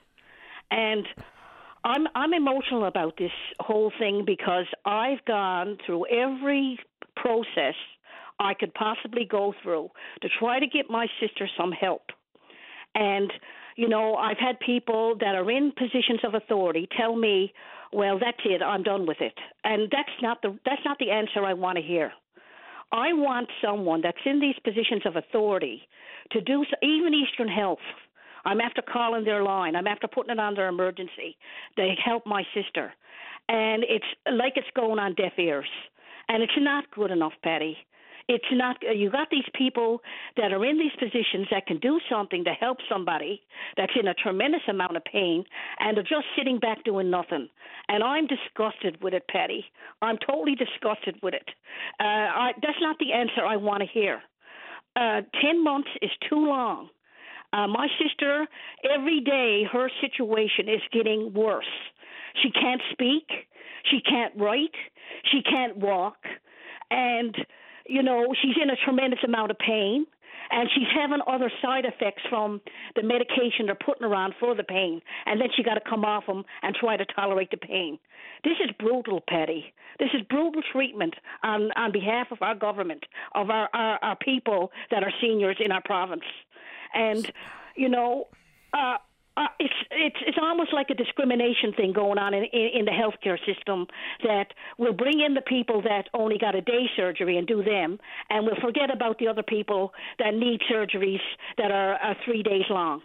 And I really want somebody out there to hear me this morning and investigate what's going on with this doctor's list, this surgeon's list that's in the health science, that my sister's surgery hasn't come up yet. Why do you think that they're purposefully putting her off? Because they're making more money, Patty. Well, who's making money? I didn't understand that. You take it, Patty. If you got to do a day surgery and you only got a bed tied up for 1 day, you're bringing in more people, getting more surgeries done, and you're making more. The surgeon is making more money. But if you got a shortage of beds, and the bed is going to be tied up for 3 days, they're not so adamant on getting these people in. And this is what's going on, because there's no other reason for anybody to explain to me why my sister has suffered, and I mean suffered, 9 months on the top of the list, and 9 months on the top of the list, and not getting a call about her surgery. Well, I don't know, but I do know that some surgeries require being admitted to hospital versus others. Like, we've made the move now to day surgery for hip and knee, and it seems to be working out, I suppose. But for people who need different procedures, that just simply does require being admitted for X number of days. So if it's a bed issue, if it's operating theater time, if it's the number of surgeons, I don't know. I'd like to think that there's no one being held off on purpose so they can suffer, because I don't know who benefits from any of those types of thoughts or processes. But I hope she gets her surgery as soon as possible. I know someone who had a back surgery about 2 weeks ago, and they were waiting around the same amount of time, and they feel a deep sense of relief, and the pain has gone away. But I know they are doing surgeries because a buddy of mine just had one. Well, I don't know what's going on, Patty, because I can't say the same for my sister. I mean, the surgeon, it was before Christmas she was supposed to go in and have her surgery, and he called and told her that he was going on vacation. And then just before I called you again on it, he called again and saying he's going on holidays again. So I don't know what's going on. It's not good enough. I mean, they're taking their holidays, I got no dispute with that. But don't leave people in agony and suffering. If you can accommodate them to get them in to get their surgery, and I need this investigated. I need a full-blown investigation on what's going on in that health science center with this surgeon, that my sister hasn't had her surgery yet. I am so distressed, so emotionally tied up in this. I had a person in government tell me, look, I called Eastern Health. I'm not calling them anymore. I don't want to hear that from a member in Parliament telling me that. I want someone to get off their ass and do something to help my sister. My sister is suffering, and she's getting down, and she's getting emotionally drained, and I need someone to listen and do something to help my sister. I appreciate the time, Marie. Hopefully this happens for you soon. Like I said, Patty, you are my lifeline. You are my lifeline because you listen and you understand what's going on here. And and that lady that called in about the personal care homes previously, Sheila, I only hope we have people like her that are so caring about individuals and their care and what's going on with this abuse in the personal care homes, that a social worker don't take the initiative to get involved when something is seriously wrong. And like she said, that person has to be removed and put in proper care, because they're jeopardizing people on that unit, and that shouldn't be. No, absolutely not. This ongoing review of long-term care and personal care is overdue, and hopefully brings forward the positive, meaningful changes. Maria, I have to get to the break, but say hello to your sister for me, and I wish you both well. Yeah, God bless you. Take care. All right, bye-bye. Let's take a break. Don't go away. VOCM's Open Line.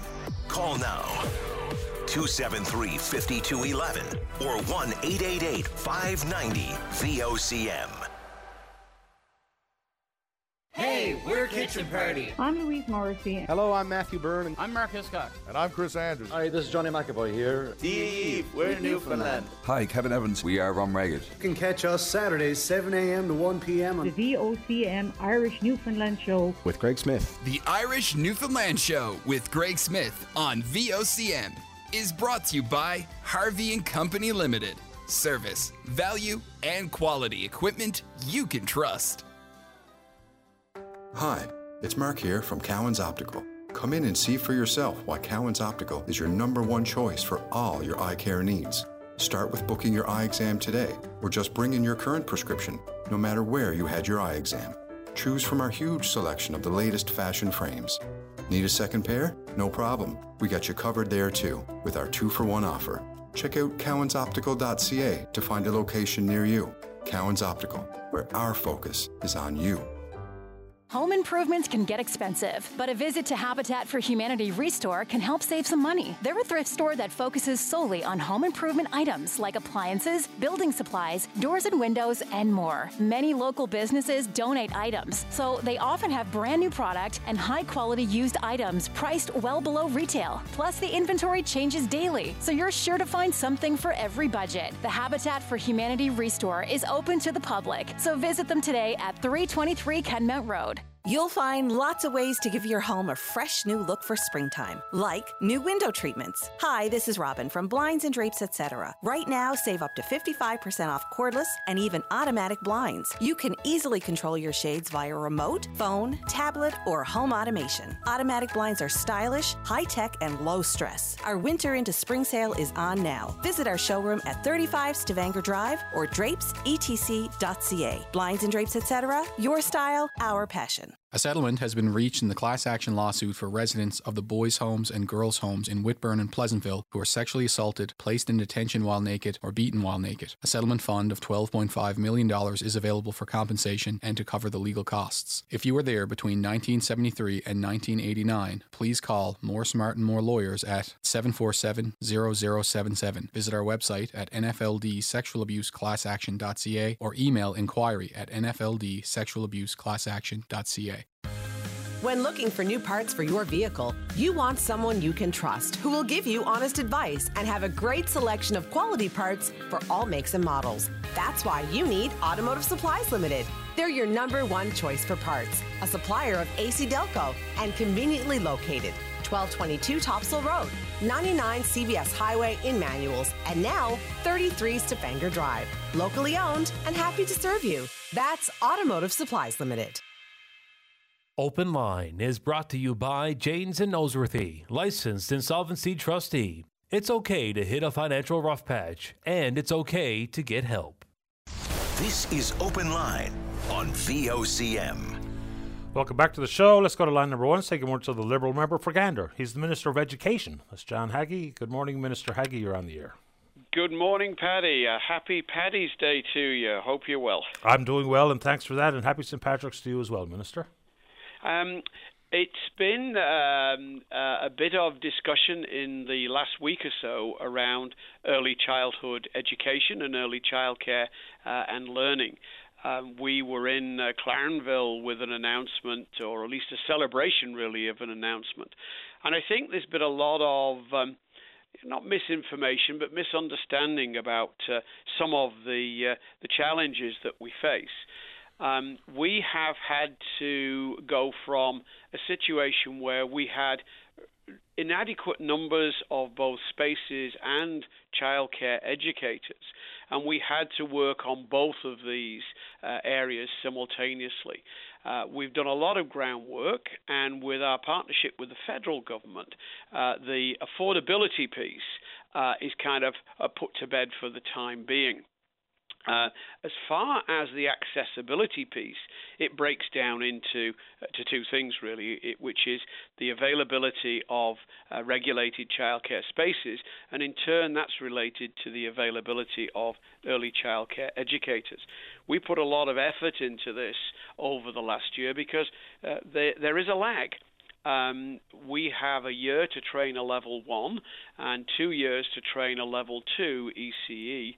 And in our workforce, 70% of our ECEs are level 2. The biggest piece around recruitment of ECEs is, in actual fact, recognizing that they are professional people, that they have a training, they have skills that are honed, they are monitored and precepted during training, and their previous pay system really did not recognize that. We've sought their advice, and they've provided us with information about a wage grid, and we'll be announcing something detailed about that in the very near future. It will be implemented from the 1st of April. It will provide level 2s with a base rate of $25 an hour, and it will use that as a level for level 3 and 4, as well as level 1 and trainees. And I think by doing that, we've been told by the association that licenses and represents them that this will be the single biggest step in recruiting new people. But also there's a pool of around 6, possibly 800 licensed early childhood educators who left the profession because of inadequate compensation and are now working maybe in retail jobs who could be repatriated. And I mean, for every new ECE trained individual, it allows another 8 spaces on average to be developed. So there's a lot going on, and I think it's important that people appreciate that. So that's a start, as it were, of some of the things that we've done. And I noticed you were wanting to ask a question, so maybe that might be the best way to go now. Sure, that's how I'm built. I think the way that it was received in the general public is, I think the affordability issue has been addressed with $10 a day. But the celebration, as how I think you characterize it, to me and to many, I think, feels premature. Because if we have wait lists, people are talking about when they're getting pregnant to start putting their children on a wait list, and some waiting 2 years and more. The lack of spaces for toddlers. I know the province say there's been some 700 spaces created this year, or there will be throughout the course of this year, and over the course of 5 years, 6,000 spaces. But until we breach and broach both with affordability and accessibility, celebrations seem to be the cork being lifted a little bit too prematurely for many. Your thoughts? I think it was a recognition that this province was amongst the first. We actually did this on the 1st of January, and we were, if not the first jurisdiction to get to $10, we were probably only the second. We have said 700 more spaces this year. By the end of fiscal 23, we'll be up to 942 new spaces. Our goal, as you say, is 5,800. That is where we need to be, and ultimately pre-K will take a goodly chunk of that. I think it's important for people to recognize that progress has been made, and that we're not just settling for that. This is a dynamic program. CNA, for example, for whom I do have figures, will actually graduate 370 early childhood educators this year. And that is a 5-fold increase in 3 years. So I think, yes, for those people who are waiting, it is a challenge. And for those people who have it, they are content by and large with what they've got, and pleased that it's putting about $8,000 back into their pocket with the reduced cost of childcare. There's issues in childcare or daycare or early childhood education which precede or predate $10 a day. Even if we're talking about the turnaround time for wage supplement monies that have been applied for or paperwork submitted and the checks flowing out the door, what that means for ongoing operations. So there's a lot of things that are still works in motion regarding childcare. And I know I'm right up against the news here, and I'm hoping that the issue regarding daycare can be settled. I don't have children that need daycare, but I've read so much about it that the economic upside here is so very real societally and economically. Very quickly, the PwC incident. It's basically been left down to rumors. I know police investigations have to take the front burner here. We'll find out when we find out through official chains. But this is not a one-off. It's happened a couple of times at PwC, but not to say that I'm picking on PwC, because it's happened at schools around the province. Pink Shirt Day is fine. But we find ourselves in a very different circumstance here. There's a long way between the beating that poor young fella took and being made fun of because you have a freckled face. So what more does the province need to do here? Because people are worried. People are not even going back to school at that particular school. And I've heard from, I'm going to say, hundreds of families in the last 7 days about these types of incidents. What's your role? This is a major concern to the department. We have a problem with school precincts and school grounds. Our school buildings have very robust, up-to-date and constantly reviewed policies for what goes on inside the building. But policing the area outside the immediate vicinity of a school is the challenge, and it seems to be that there are a few schools where this happens. We're working with the NLESD to look at options to provide surveillance and monitoring and policing, for want of a better word, of school grounds. And I met with Terry Hall on Monday to discuss some of these issues. So it is a major concern to us. But I think from the point of view of what happens within the school buildings, we are on a par, if not better, than most jurisdictions. We have some very robust policies, procedures, and they're reviewed. Recently, the metro ones were all reviewed by the RNC, and the RCMP are looking at schools in their jurisdiction. It's the school grounds and precincts that are the challenge, and really they're municipal and public property, really. So it's very difficult to put teachers, for example, in that role. It's a challenge, and we know that, and we need to come up with some solutions. We're working on some. Yeah, and let's hope they come to pass sooner than later, because, sometimes parents volunteer at lunch hour, maybe to help their children in kindergarten. Some nonchalant supervision, that's not the right way to put it, some unofficial supervision out in the playground, in the parking lot area. We have teachers are stretched out, and they don't really have time to take on much more role than they actually do in the schools. So I wonder if we're heading down the road of actual security guards or something, because something has to give. Secure school mode is important. And the protections inside the locked door of the school are pretty solid. I know because I have a wife who is a teacher. But it's outside that we haven't got it figured out. And there's disjointed policies about where you can go on school grounds, whether or not you can leave school grounds, who's allowed on school grounds. So there really is an opportunity for a one-size-fits-all security approach, I think. Maybe that's oversimplified, but I do think that's available, and we've got to get to it. I wish we had more time, Minister Haggie. It's the first time we've spoken inside your new job as the Minister of Education. I've got lots I want to discuss. Maybe in the near future I can have you back on, because there's a long list of questions I'd like to get to. We should, as they say, do this again, Paddy, when we've got a bit more time. I'd be happy to do that. I always enjoy talking to you. Appreciate your time this morning. Thank you. Take care. Bye-bye. John Haggie, Minister of Education. Man, there's so much I'd like to talk about in education. Time for a break. When we come back, we're going to Happy Valley Goose Bay to talk about mineral exploration. Excellent. Don't go away. Local news now. A VOCM news update. This VOCM news brought to you by Murray Premises Hotel. Book your March stay and dine package now at murraypremiseshotel.com.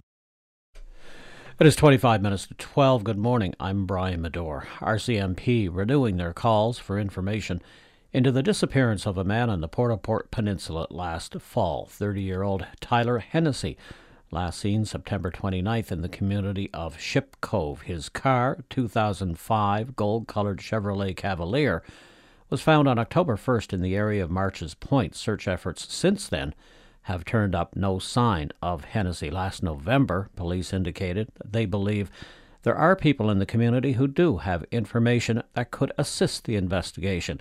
However, they may be hesitant to come forward for one reason or another.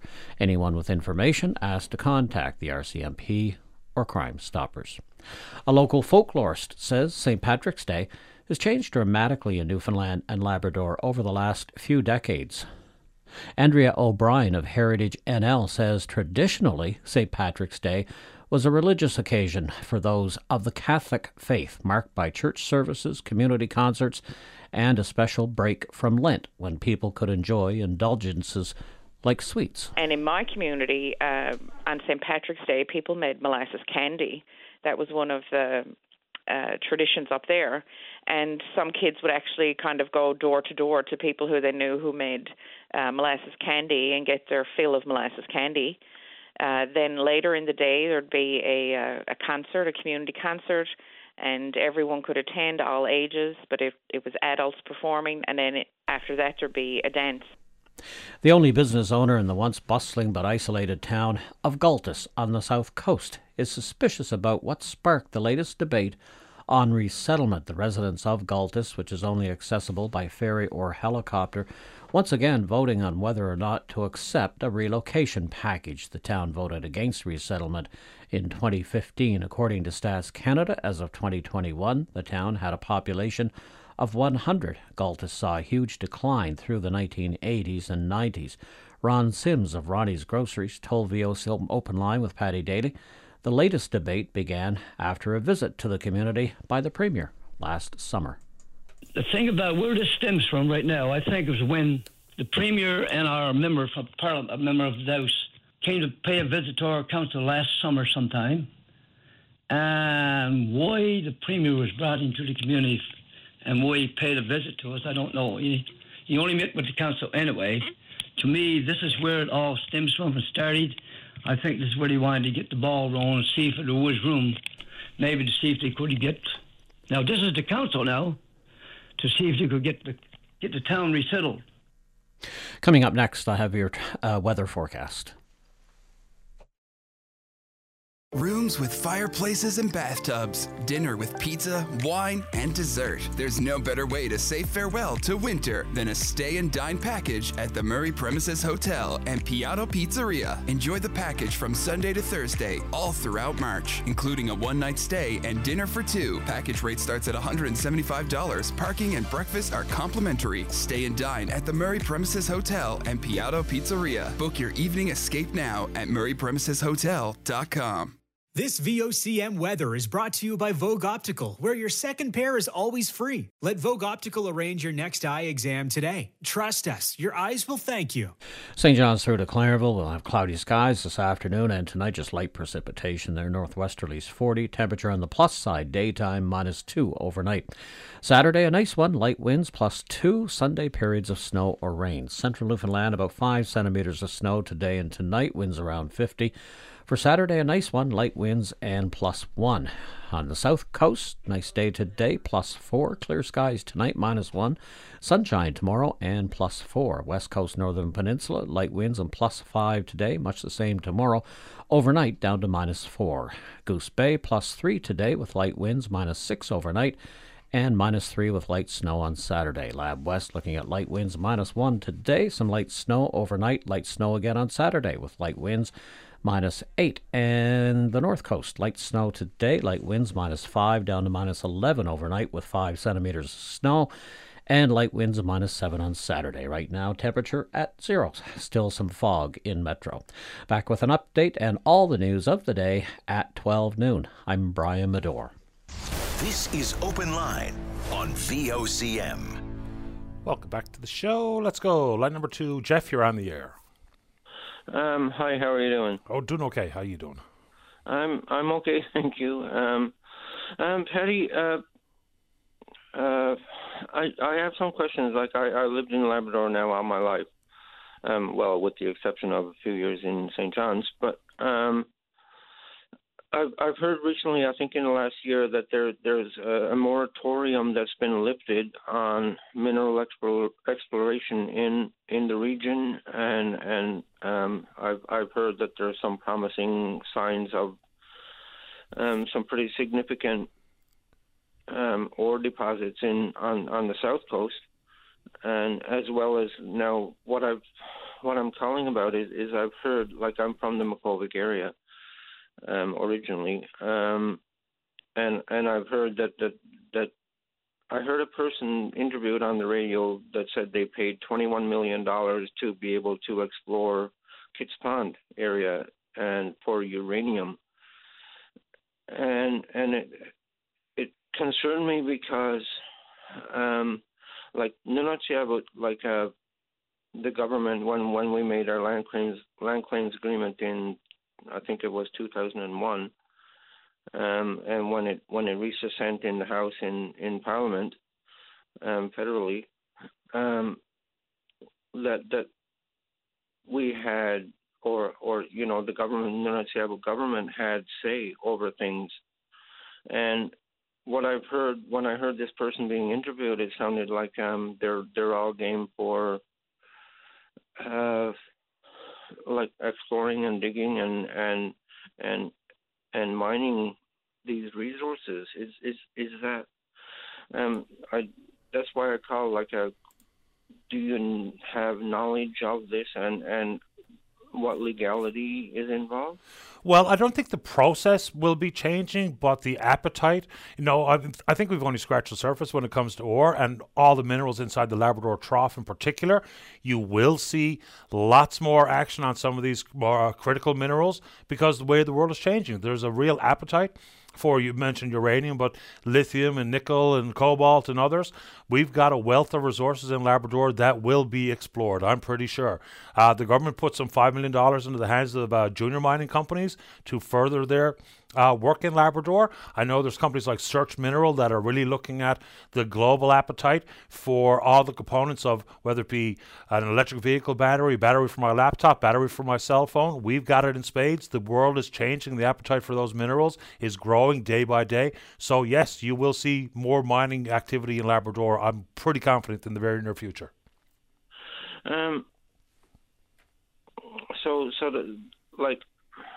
Okay, maybe call me, I'm not sure what to call me, but that concerns me, like,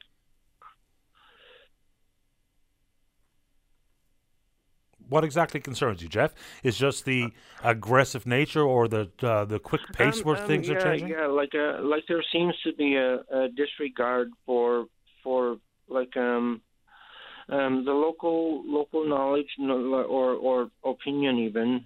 Like I know we're Labrador and we're a huge landmass, but very few in numbers when it comes to counting. And I guess that's how I feel is that we're somehow being left out of the equation, or like the human factor. And I know the Innu Nation are I think suing the government right now for a lot of money over like Gull Island, and Gull Island is I don't know, according to the Innu, they'll never let it happen. But when I hear the government talk, it almost seems like a foregone conclusion. Well, now, the Innu Nation issue is interesting, I'll call it, because they've actually been in court for quite a long time with the Hydro-Quebec and the province of Quebec regarding the Upper Churchill and environmental concerns. When the rate mitigation plans changed at Muskrat Falls, they say that they will stand to lose $1 billion in revenue. And so consequently, until those two issues are finalized and addressed, they say Gull is dead. So to me, that kind of sounds like a money issue as much as it does any environmental concerns, considering the fact that the Innu signed off on the New Dawn agreement to allow Muskrat to proceed. But they're saying that until the court case with Hydro-Quebec is settled, and I think that lawsuit is for billions of dollars, if I'm not mistaken, $3.5 billion, and the $1 billion revenue at Muskrat. So you're right, that's exactly what they're saying, but it's based on those two issues. Okay. Thank you for that. No problem.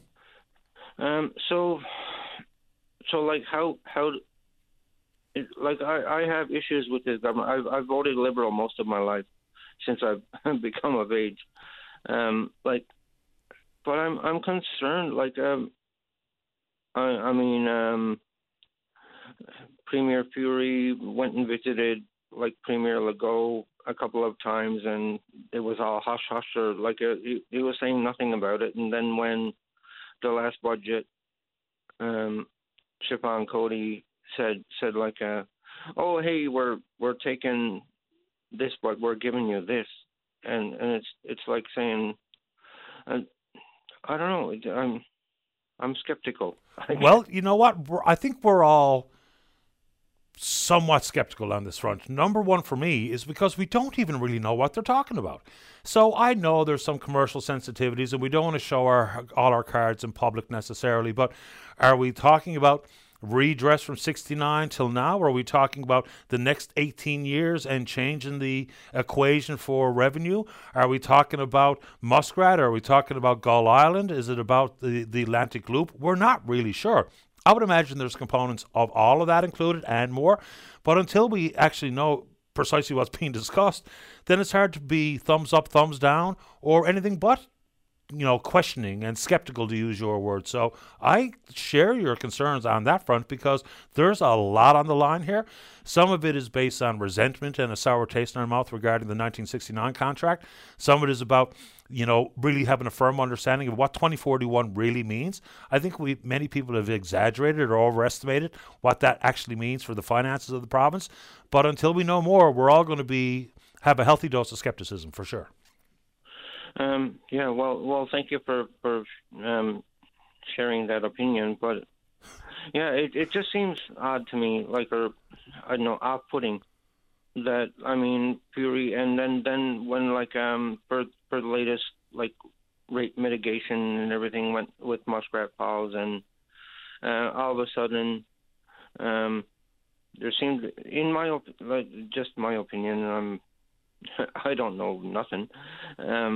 But it seemed curious to me that after Premier Fury met with the Prime Minister, all of a sudden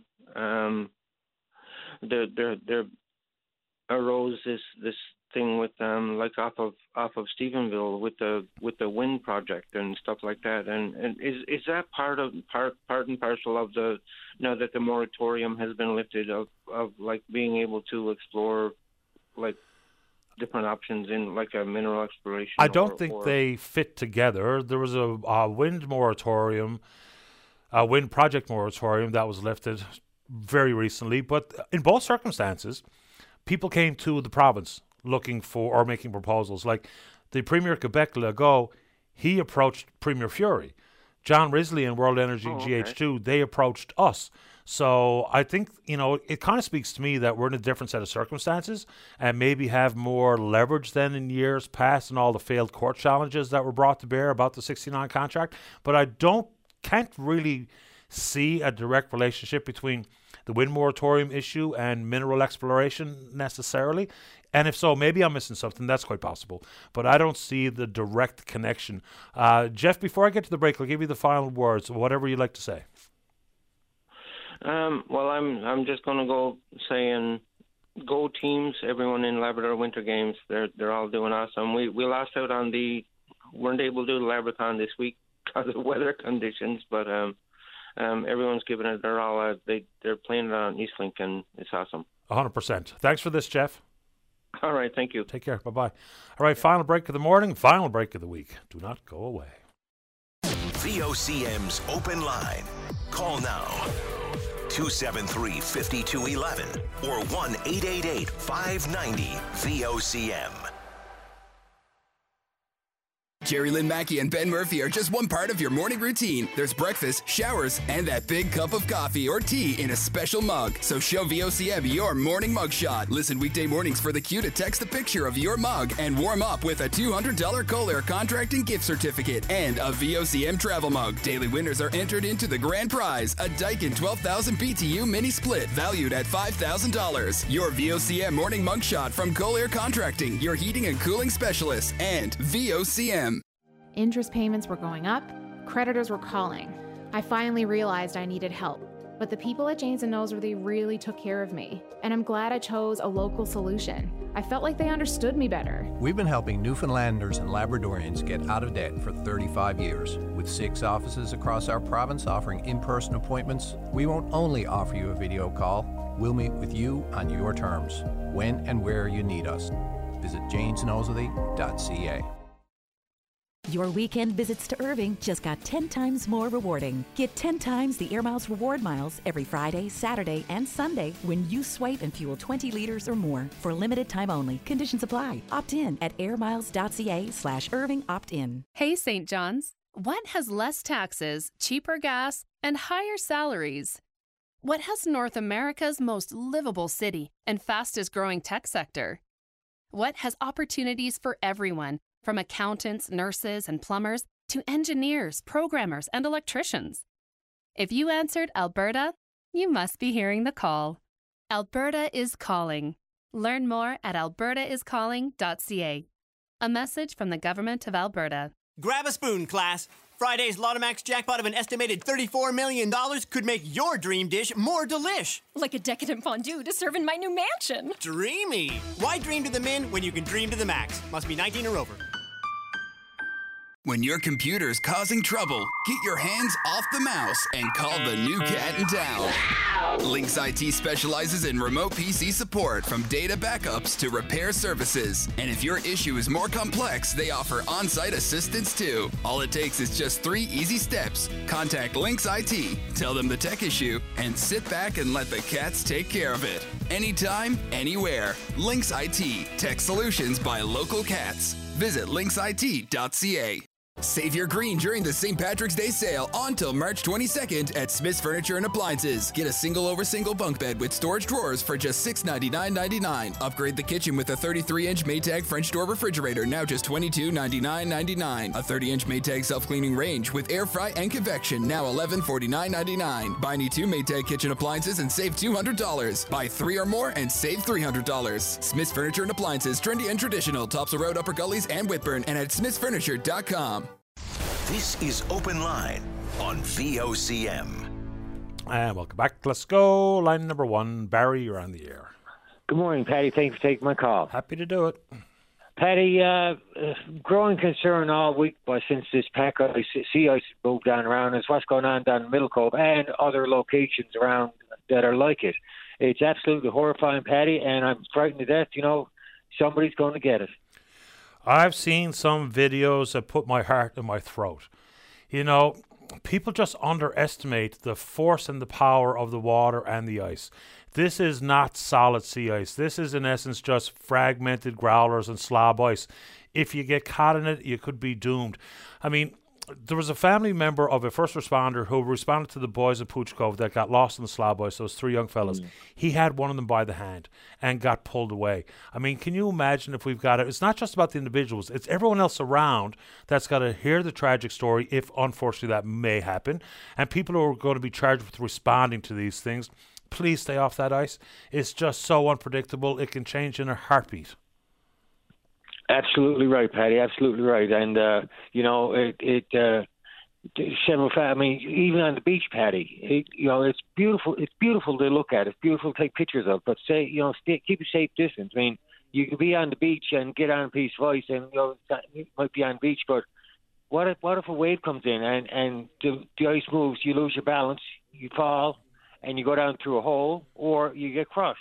And good point about the first responders too, Patty, is that you're putting their lives at risk, but also taking them away from an unnecessary action that could possibly save somebody else's life.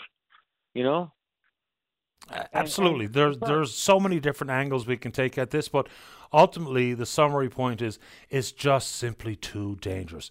It looks like fun, and I know there's a cultural tradition with skipping pans and whatnot, but skipping pans is a long way from what we see in Middle Cove now, because we're not talking about jumping pan to pan. We're talking about the fact that any type of shift, even if you just go up to your knees, that ice absolutely has the ability to crush your leg in a heartbeat once again. So I've seen so many pictures and videos of people taking some unnecessary risks that, again, heart in the throat kind of stuff.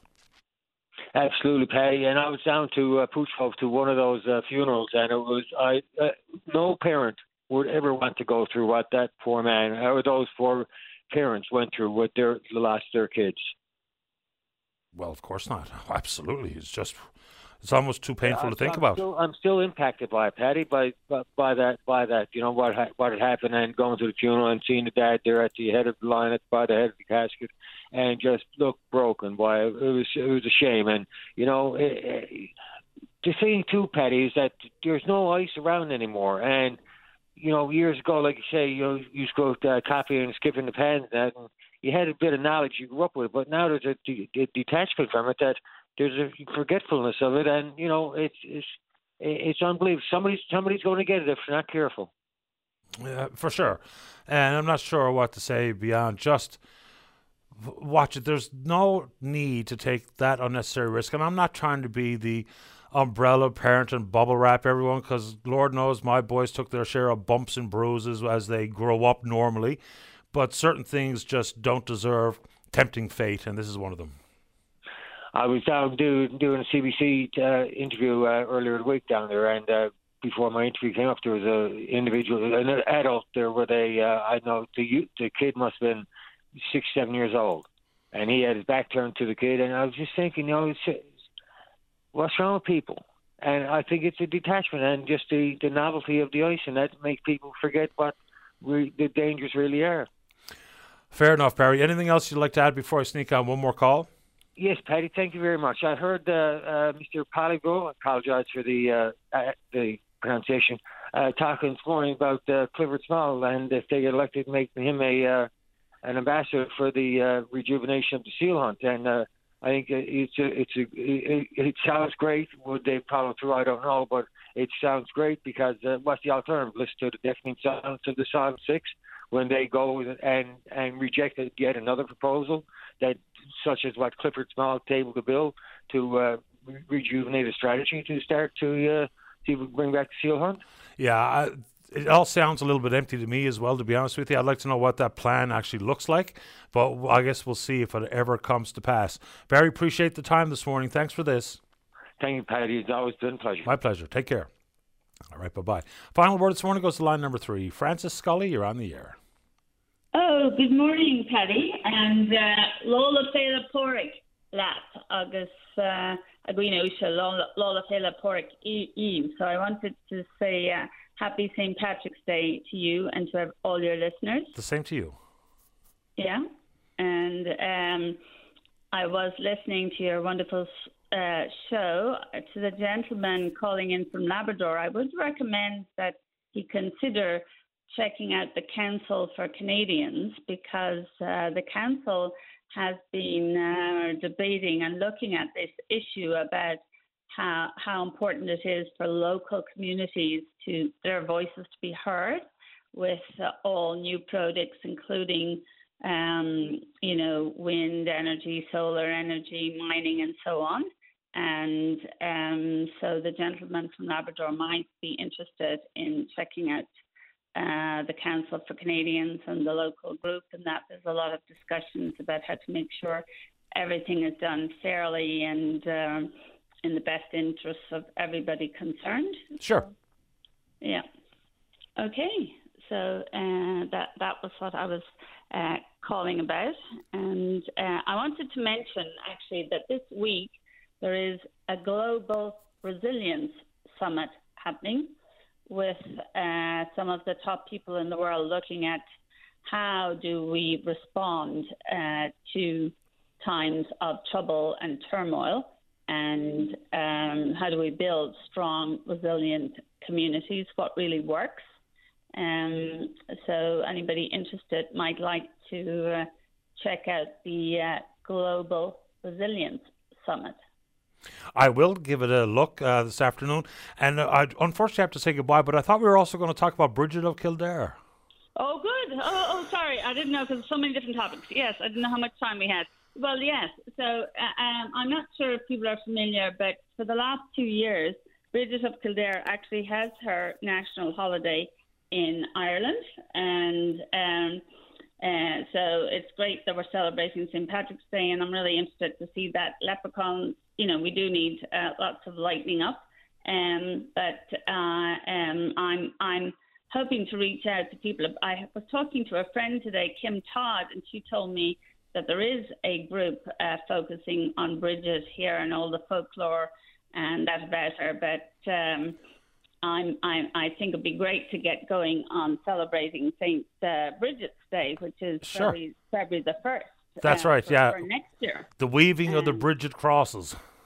Yes, and there's lots of other fun things. And so RTE, the Irish news station, has a documentary on the go. If you go into RTE Player, and it's called Finding Bridget. And I don't know, have you ever watched Derry Girls? I have, and I'd love nothing more than to talk about Ireland, Irish culture and traditions and shows and celebrations, but we've just cleared 12 o'clock, so maybe we could pick it up another day, Francis. Oh, okay. Well, anyway, so maybe I'll call another time. We'll talk about Derry Girls. But anyway, the nun in Derry Girls Took me a while to realise who it was. Her name is Siobhan McSweeney, and she's the person who did the documentary on Finding Bridget. It was driving me crazy because I knew I could recognise her. Terrific. I couldn't work out who it was. Have a great day. Thanks. You too, Francis. Bye-bye. I should mention Kim Todd. Kim's my neighbour. Good show today. Good week of shows. And we will indeed pick up this conversation again on Monday morning right here on VOCM and Big Land FM's Open Line. On behalf of the producer, Greg Smith, I'm your host, Paddy Daly. Have yourself a safe, fun weekend. Happy St. Patrick's Day. Bye-bye. You're listening to the VOCM Big Land FM radio network. Stingray radio stations. This VOCM news brought to you by NLC Liquor Stores. There's no safe way to mix alcohol and cannabis with any vehicle. Don't drink and ride, and never ride high. News as it happens on VOCM, VOCM.com, and at VOCM News on Twitter. Stay up to date with your VOCM.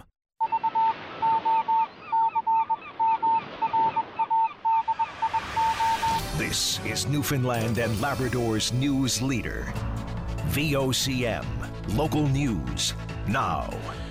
At 12 o'clock, going to have a pretty decent couple of days ahead of us. I'll have weather details in about 15 or 16 minutes right across the province on this St. Patrick's Day weekend. We have lots of stories about a special celebration, green beer and all. I'll also tell you about a missing person on the southwest coast. RCMP put out another announcement looking for some information. Also, the latest on the review of public assets that the government is doing. Of course, people are concerned about what's going to happen with Newfoundland and Labrador Liquor Corporation and other assets as well, Marble Mountain included. Lots of other stories. The Swans in Bowring Park, not a happy story. All this and more coming your way in the next little bit. First in our newscast, though, provincial government moving into the second phase of its review into the province's offshore oil and gas interests as it considers whether or not to divest itself of its equity interest in the offshore. Linda Swain reports for VOCM News. The second phase is part of a review of government assets launched following a recommendation in the Green Report. The province says the specific focus of this phase of the review will be on government's equity positions in Hebron, Hibernia South, and the White Rose Extension Project. Government has a 4.9% equity stake in Hebron, 8.7% in the Hibernia Southern Extension Project, and 5% in the White Rose Extension. Rothschild and Company presented its initial phase report to the provincial government last spring, which concentrated on the study of transaction options and valuations. Phase 2 represents what government calls a deeper dive to verify every aspect of a potential transaction. Rothschild is leading the process, and any additional work related to legal, regulatory, tax, and accounting requirements will be contracted as necessary. Government says no similar decisions have been made at this time regarding any other government assets like Marble Mountain and NLC, which were included in the initial Rothschild review. Linda Swain, VOCM, Local News Now. People who suffer from chronic pain hoping for a dedicated clinic have suffered a major setback. Provincial government called for proposals for a pain management clinic last year, but has since cancelled that plan. Medicuro, a virtual service based in central Newfoundland, submitted a proposal, as did Deloitte. Dr. Todd Young of Medicuro contacted the minister's office and was told only that the development of such a clinic was cancelled because of budgetary reasons. Treatment of such pain often requires a multidisciplinary approach, such as that which would have been offered at the pain management clinic. However, Young says it is now back to square one. So we have still 20% of people that have chronic pain. We have, a fragmented, unreliable system, and we have 27% of patients who do not have access to a primary care provider, let alone a primary care provider who is willing to treat their chronic pain. RCMP renewing their calls for information into the disappearance of a man on the Port-au-Port Peninsula last fall. 30-year-old Tyler Hennessy was last seen on September 29th in the community of Ship Cove. His car, 2005 gold-colored Chevrolet Cavalier, was found on October 1st in the area of Marches Point. Search efforts since then have turned up no sign of Hennessy. Last November, police indicated that they believe there are people in the community who have information that could assist the investigation. However, they may be hesitant to come forward for one reason or another. They're asking anyone who had any sort of contact with Hennessy around the time of his disappearance or who may have information that could assist the investigation to contact them or Crime Stoppers. Condolences pouring in for 2 police officers killed in the line of duty just after midnight Wednesday. The officers have been identified as 35-year-old Constable Travis Jordan and 30-year-old Constable Brett Ryan. They were responding to a family dispute at an apartment building in northwest Edmonton. Canadian Press is reporting that a 16-year-old boy wounded his mother and then died of self-inflicted wounds. Police chief says neither officer even had a chance to discharge his firearm. RCMP in Newfoundland, Labrador say their hearts are with the families and friends of the fallen officers. RNC also send deepest condolences, and they say stand with their colleagues in Edmonton. Hockey NL also sending messages of support, as Constable Ryan was a minor hockey official. City of St. John's has confirmed the 2 swans that have been living in Bowring Park have died. They're asking the public to refrain from feeding birds at city parks to prevent the spread of avian flu. VOCM's Sarah Strickland reports. The city tells VOCM News that a younger swan appeared to be sick and died quickly earlier this month, while the following week the older swan and 7 ducks were found dead in the duck pond. The city says it appears as though the birds died of avian flu and the carcasses have been sent away for testing. The city has reported the deaths to officials responsible for tracking, testing, and monitoring avian flu. The city says avian flu spreads faster when the birds cluster together, and as a result, they're encouraging visitors to Bowring Park not to feed the birds, which causes them to come together. The city fears that as long as the birds continue to be fed by the public, more bird deaths are likely. The city has not removed swans from park ponds for a few years, as the duck pond provides open water with ample food and shelter available, and the deaths are not linked to weather conditions. Sarah Strickland, VOCM, Local News Now. Finance Minister Siobhan Cody offering some hints about what to expect in the provincial budget. Come next Thursday, the province is working towards implementing some of the key recommendations of the Health Accord, which includes addressing the social determinants of health. A lot of the major government announcements of late have been related to health care. Minister Cody tells VOCM News overall health continues to be a focus. It's not just physical or mental, it's both your financial and economic as well. I think that's a key theme. We're making big investments in healthcare. I would argue, we are transforming healthcare. We're, really based on what came out of the Health Accord. So Minister Osborne's been doing a great job of making sure that is our priority, and it is the priority of this government. Provincial government has initiated a statutory review of the Independent Appointments Commission. That move comes as part of requirements outlined in legislation. David Conway will lead the review, which government says aims to enhance the legislation. The review will look at timeliness of recommendations, encourage more people to seek appointment, and maximize the diversity of candidates at regional representation. The final report will be given to the minister responsible by May 31st. Approval of Prime Minister Justin Trudeau has dropped, and decided voters are more likely to vote Conservative. That's according to the latest polling results of the Angus Reid Institute, which canvassed almost 5,000 Canadians. Richard Duggan reports for VOCM News. They say weeks of questions over potential foreign interference in Canadian elections and the federal government's handling of the issue have taken a toll on the Prime Minister's public perception. The Institute states that Trudeau's approval has dropped 6 points in the last 3 months to 37%. In fact, they say the Liberals are trailing in voter intent almost everywhere in the country, with 35% saying they would vote for the Tories, while 29% would vote Liberal. That said, however, public perception of Conservative leader Pierre Poilievre is a challenge, with the Institute noting that 1/3 of those asked have a favorable view of him. They say men are more likely to vote for Poilievre than women. 43% of men asked have a favorable view of the man, compared to 25% of women. Richard Duggan, VOCM, Local News Now. Federal Conservative leader Pierre Poilievre firing back at those critical of his comments on the seal fishery. Poilievre has said that he would expand the hunt if he became Prime Minister, raising the ire of stars such as Jan Arden and Pamela Anderson, and he blamed opposition to the hunt on what he called eco-nuts in the United States and the EU, as well as misinformation disseminated by animal rights groups such as PETA and the IFAW. Not surprisingly, Poilievre also took aim at the Prime Minister for inaction on the industry. Trudeau and the Liberals aren't championing our seal hunt around the world. They should be making the case and United States that this is a humane way to harvest proteins, omega-3s, clothing for to keep people warm in the winter, and even foods that could be used for foreign aid. All of that stuff is possible. You need a government that's going to go on the road and champion the seal hunt. The only business owner in the once bustling but isolated town of Galtus on the south coast is suspicious about what sparked the latest debate on resettlement. The residents of Galtus, which is only accessible by ferry or helicopter, are once again voting on whether or not to accept a relocation package. The town voted against resettlement in 2015. According to Statistics Canada, as of 2021, the town had a population of 100.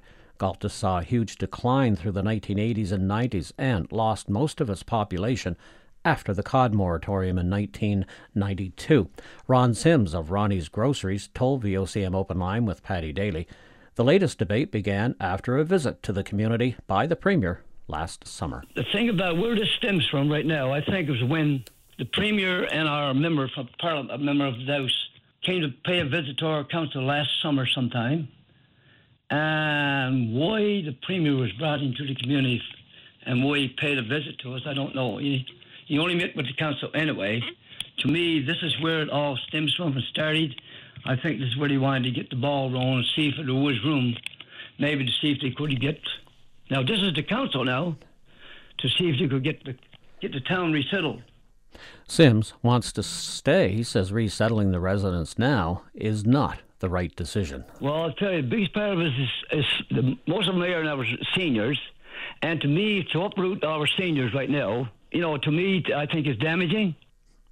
Canada Post resuming normal operations in most parts of the province today. Service in many areas shifted to red delivery service yesterday due to messy and snowy conditions. All areas except for the Avalon back to normal service today. On the Avalon, service has been upgraded to a yellow alert, meaning they'll do their best to deliver, but there may be delays.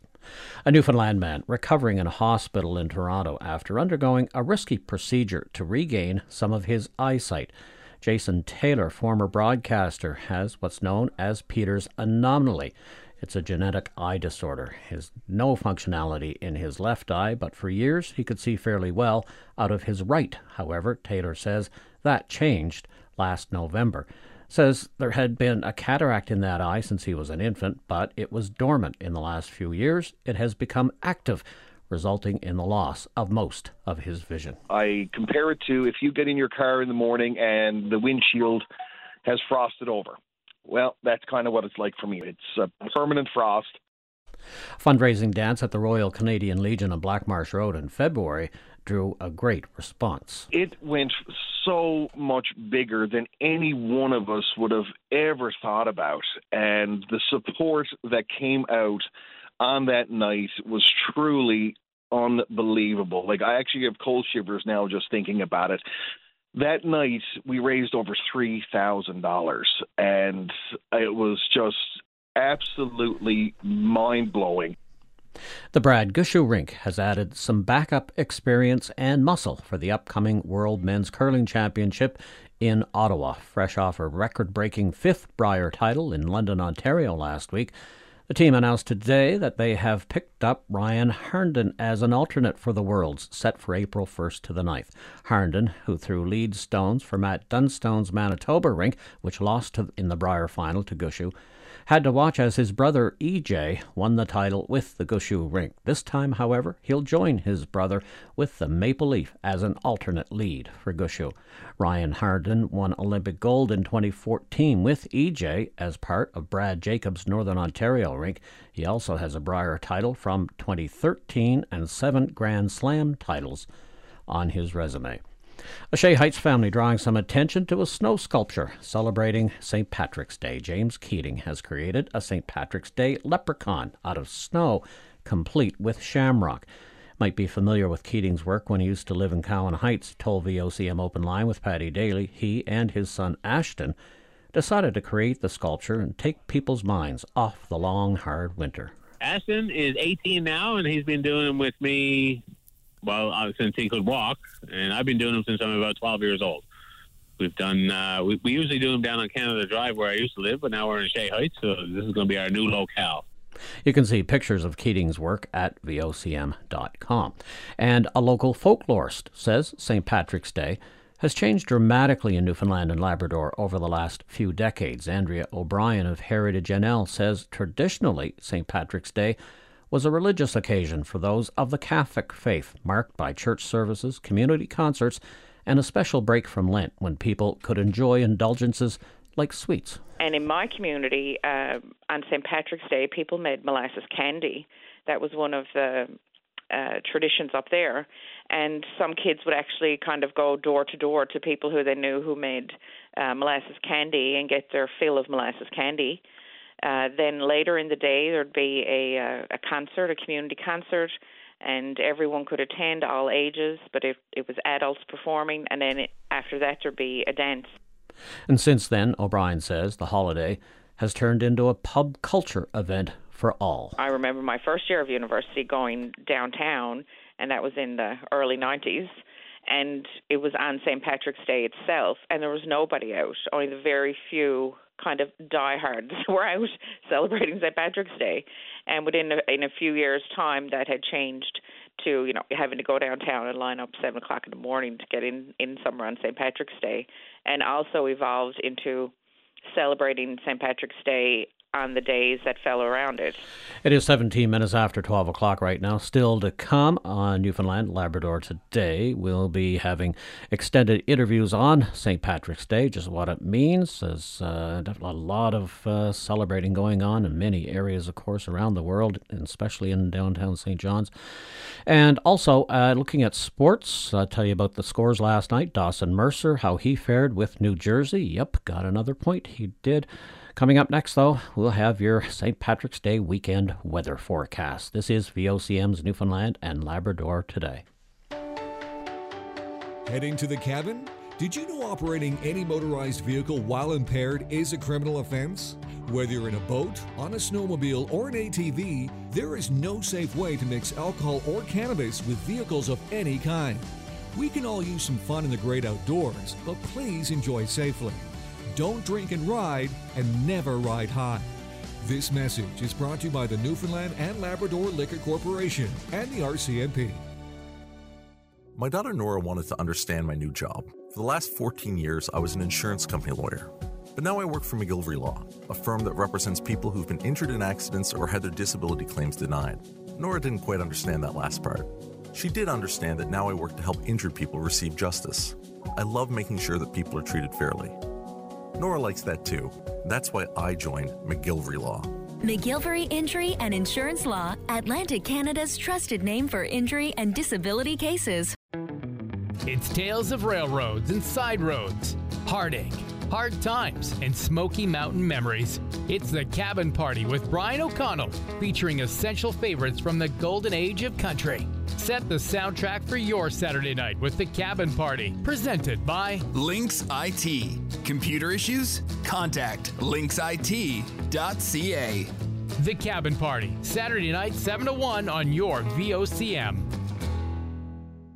Akita Equipment is hiring. They're looking for long-haul drivers based out of Newfoundland and Labrador for Canada only and cross-border positions. You'll earn 60 cents per mile, and paid medical and dental starts immediately for cross-border drivers. They're also looking for owner-operators both for Canada and U.S. qualified drivers. And Akita Equipment is hiring 5 local drivers for a St. John's-based contract, as well as 2 boom truck operators. Email your resume to chris@akitaequipment.com. The experts at English's Paving are ready for another year of being your professional asphalt service team. They are your go-to for commercial or residential, driveway, and more. English's Paving offers free estimate and a price match guarantee. They're now taking bookings for 2023, so call Peter at 743-4225 or find them on Facebook and get your driveway or parking lot in tip-top shape. English's Paving. Get her done. So work, boys work and be content.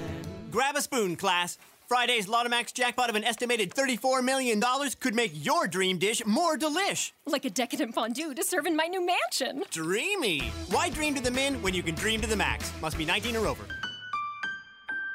Roll Up to Win is back at Tim Hortons and it's time to play. Millions of prizes are up for grabs, like coffees and donuts for all your friends. Get rolling for a chance to win on the Tim's app today.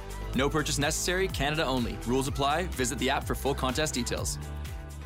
This VOCM weather is brought to you by Vogue Optical, where your second pair is always free. Let Vogue Optical arrange your next eye exam today. Trust us, your eyes will thank you. St. John's Metro, rest of the Avalon Clarenville. We'll have cloud this afternoon, a few flurries here and there, cloud tonight. Winds 40 all the way through. Temperature +2 today, -2 overnight. Nice day tomorrow. Going to be a lot of activity, of course. Cloudy, light winds, high of 2, and Sunday periods of snow or rain. Central, about 5 centimeters of snow today and tonight. Northwesterly winds 50 all the way through. Saturday looking good. Winds ease back to light, temperature +1, and then Sunday snow or rain. South coast cloudy this afternoon. Northwesterlies 40, temperature +4. Clear skies tonight down to -1, and sunny tomorrow. Light winds +4, but snow or rain on Sunday. West coast northern peninsula cloudy, light winds +5 today down to -4 tonight. Light winds and +4 tomorrow with light winds. Showers or flurries on Sunday. Goose Bay light winds +3 today. Light winds tonight -6 and light snow tomorrow with temperature -3. Some snow on Sunday.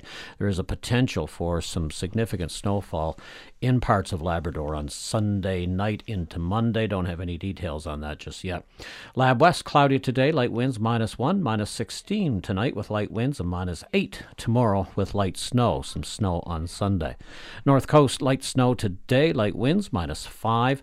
5 centimeters of snow tonight, -11, and then Saturday, light winds -7, temperature -11 on Sunday. Right now, some flurry activity in Metro, temperature right at the 0 mark, winds not really a factor.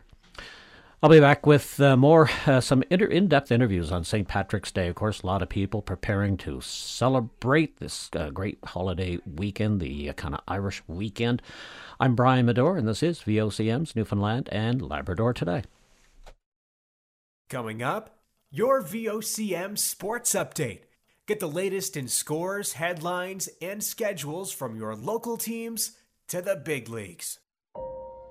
Life is full of the unexpected, like secret celebrations, romantic confessions, I've always loved you. and sudden... 911, what's your emergency? When life throws you an unexpected curveball, call Moores & Collins Law Office. Personal injury and accident lawyers for over 50 years, offering no fee until you collect. Because life is unexpected, but your claims shouldn't be.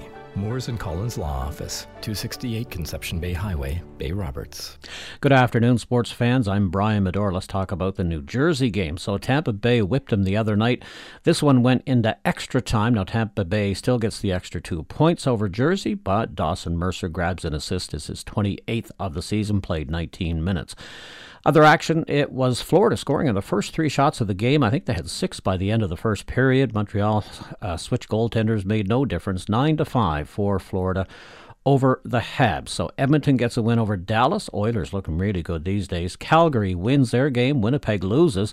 So the gap there now 3 points in favor of the struggling Jets. Calgary 3 points out of that last playoff spot. Colorado a win over Ottawa 5-4. Alex Newhook didn't factor in the scoring. We had the Rangers defeating Pittsburgh 4-2. Bad loss for the Penguins. They're still in 7th spot, but they don't have a lot of breathing room.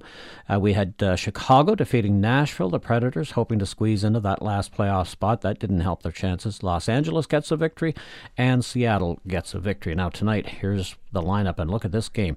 Worth watching. Carolina and Toronto, 2 heavyweights, 8:30, although Toronto's going to play Tampa Bay in the first round. Buffalo, Philadelphia.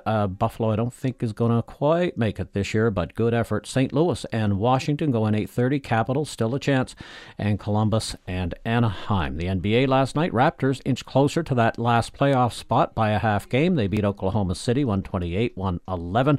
A lot of action on tonight, including the team that they are chasing for that 8th playoff spot, the Atlanta Hawks. Growlers playing at the Mary Brown Center tonight. Game time is 7 o'clock against Adirondack. They beat them on Wednesday night in the overtime thriller.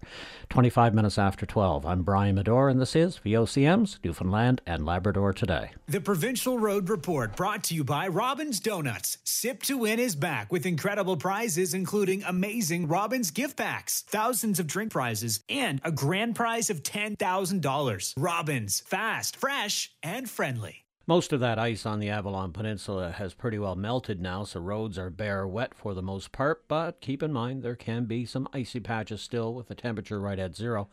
In central Newfoundland, looking at partly snow-covered roads, just light snow falling there. On the west coast, some bare wet, some slushy, some icy sections as well. No dry roads on the island. And in Labrador, mostly snow-covered to contend with, but we have no advisories anywhere in the province for people not to travel. Savings are everywhere this month at Cohen's. Save $300 on a 6-piece queen bedroom set and save $400 on a 6-piece dining set with bench. Plus more savings in our new bi-weekly flyer on Reby and at Cohens.ca. Cohen's, where the home is. Work gets busy, from clients and meetings to keeping up with all your demands. Do you really want to spend your free time cleaning your business? It's time to call Bercy Cleaners. With daily, weekly, and monthly contract options, they're your business, office, and property cleaning experts. Bercy Cleaners offers competitive rates and free consultations. Plus, they're bonded and certified. With over 40 years of cleaning experience, when you want reliable, dependable, and trustworthy, call Bercy Cleaners, because their goal is to exceed your standards. Visit bercy-cleaners.ca. Hi, my name is Wendy from Riverview. I've been taking Karen for good health for 2 years. Hi, my name is Scott from Crystal Beach and I drive truck. I've been taking Karen for good health for a while now. Costco is a great place to start Karen for good health. A 2-pack of 30 is only $57.99, less than $1 a day. Karen is a source of zeaxanthin, an antioxidant for the maintenance of good health. This product may not be right for everyone. Please read and follow the label for directions of use. At Trades NL, their goal is to aid in the building of prosperity in our province. They represent thousands of highly trained, diverse, safe, and highly productive working tradespersons in the Newfoundland and Labrador building and construction industry. It's thanks to their vision that so many Newfoundlanders and Labradorians are forging pride and professionalism in the trades through training and lifelong career opportunities. For quality construction and labor solutions, Trades NL is here for you. Newfoundlanders love telling stories, and for 50 years, Breakwater Books has been bringing Newfoundland stories to the world. With hundreds of homegrown authors from every corner of the province, writing novels, cookbooks, history, art, books for kids, and more, Breakwater is celebrating Newfoundland stories this March with free shipping. Stock up for yourself at home or send to friends. Visit breakwaterbooks.com and enter the code FREESHIP50 at checkout to get your favorite books sent anywhere in Canada absolutely free. Saturday morning, join us for the Irish Newfoundland Show. Send your request to irishnl@vocm.com or submit them online at vocm.com. Just coming up at 12:30, this day of green beer and all green hats and the like, especially downtown St. John's, well, usually draws a big crowd of the restaurants and bars. Anyone with even a drop of Irish blood celebrates the occasion. Deborah Borden is the chair of Hospitality NL. She was on your VOCM's mornings today. How important a weekend is it for people in your industry? Well, we hear from our members, especially those in the food and beverage industry, that this is a very important day. I was told by someone that we celebrate St. Patrick's Day more enthusiastically than some in Ireland. I totally believe that, and I was out and about recently chatting with people, and I think there's a sense of agreement about that, Deborah, but, I mean, it really has become a weekend affair, and sometimes even making a full week out of it.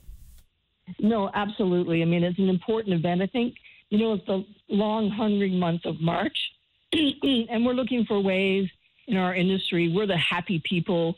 This is what we love to do. Anytime we get to celebrate any event, especially in our low season or our shoulder season, we like to make an event of it. That's what we do. So tell me now, how are you spending the day? Are you celebrating? I am. I've loved St. Patrick's Day ever since I was a child, so I'm always looking for something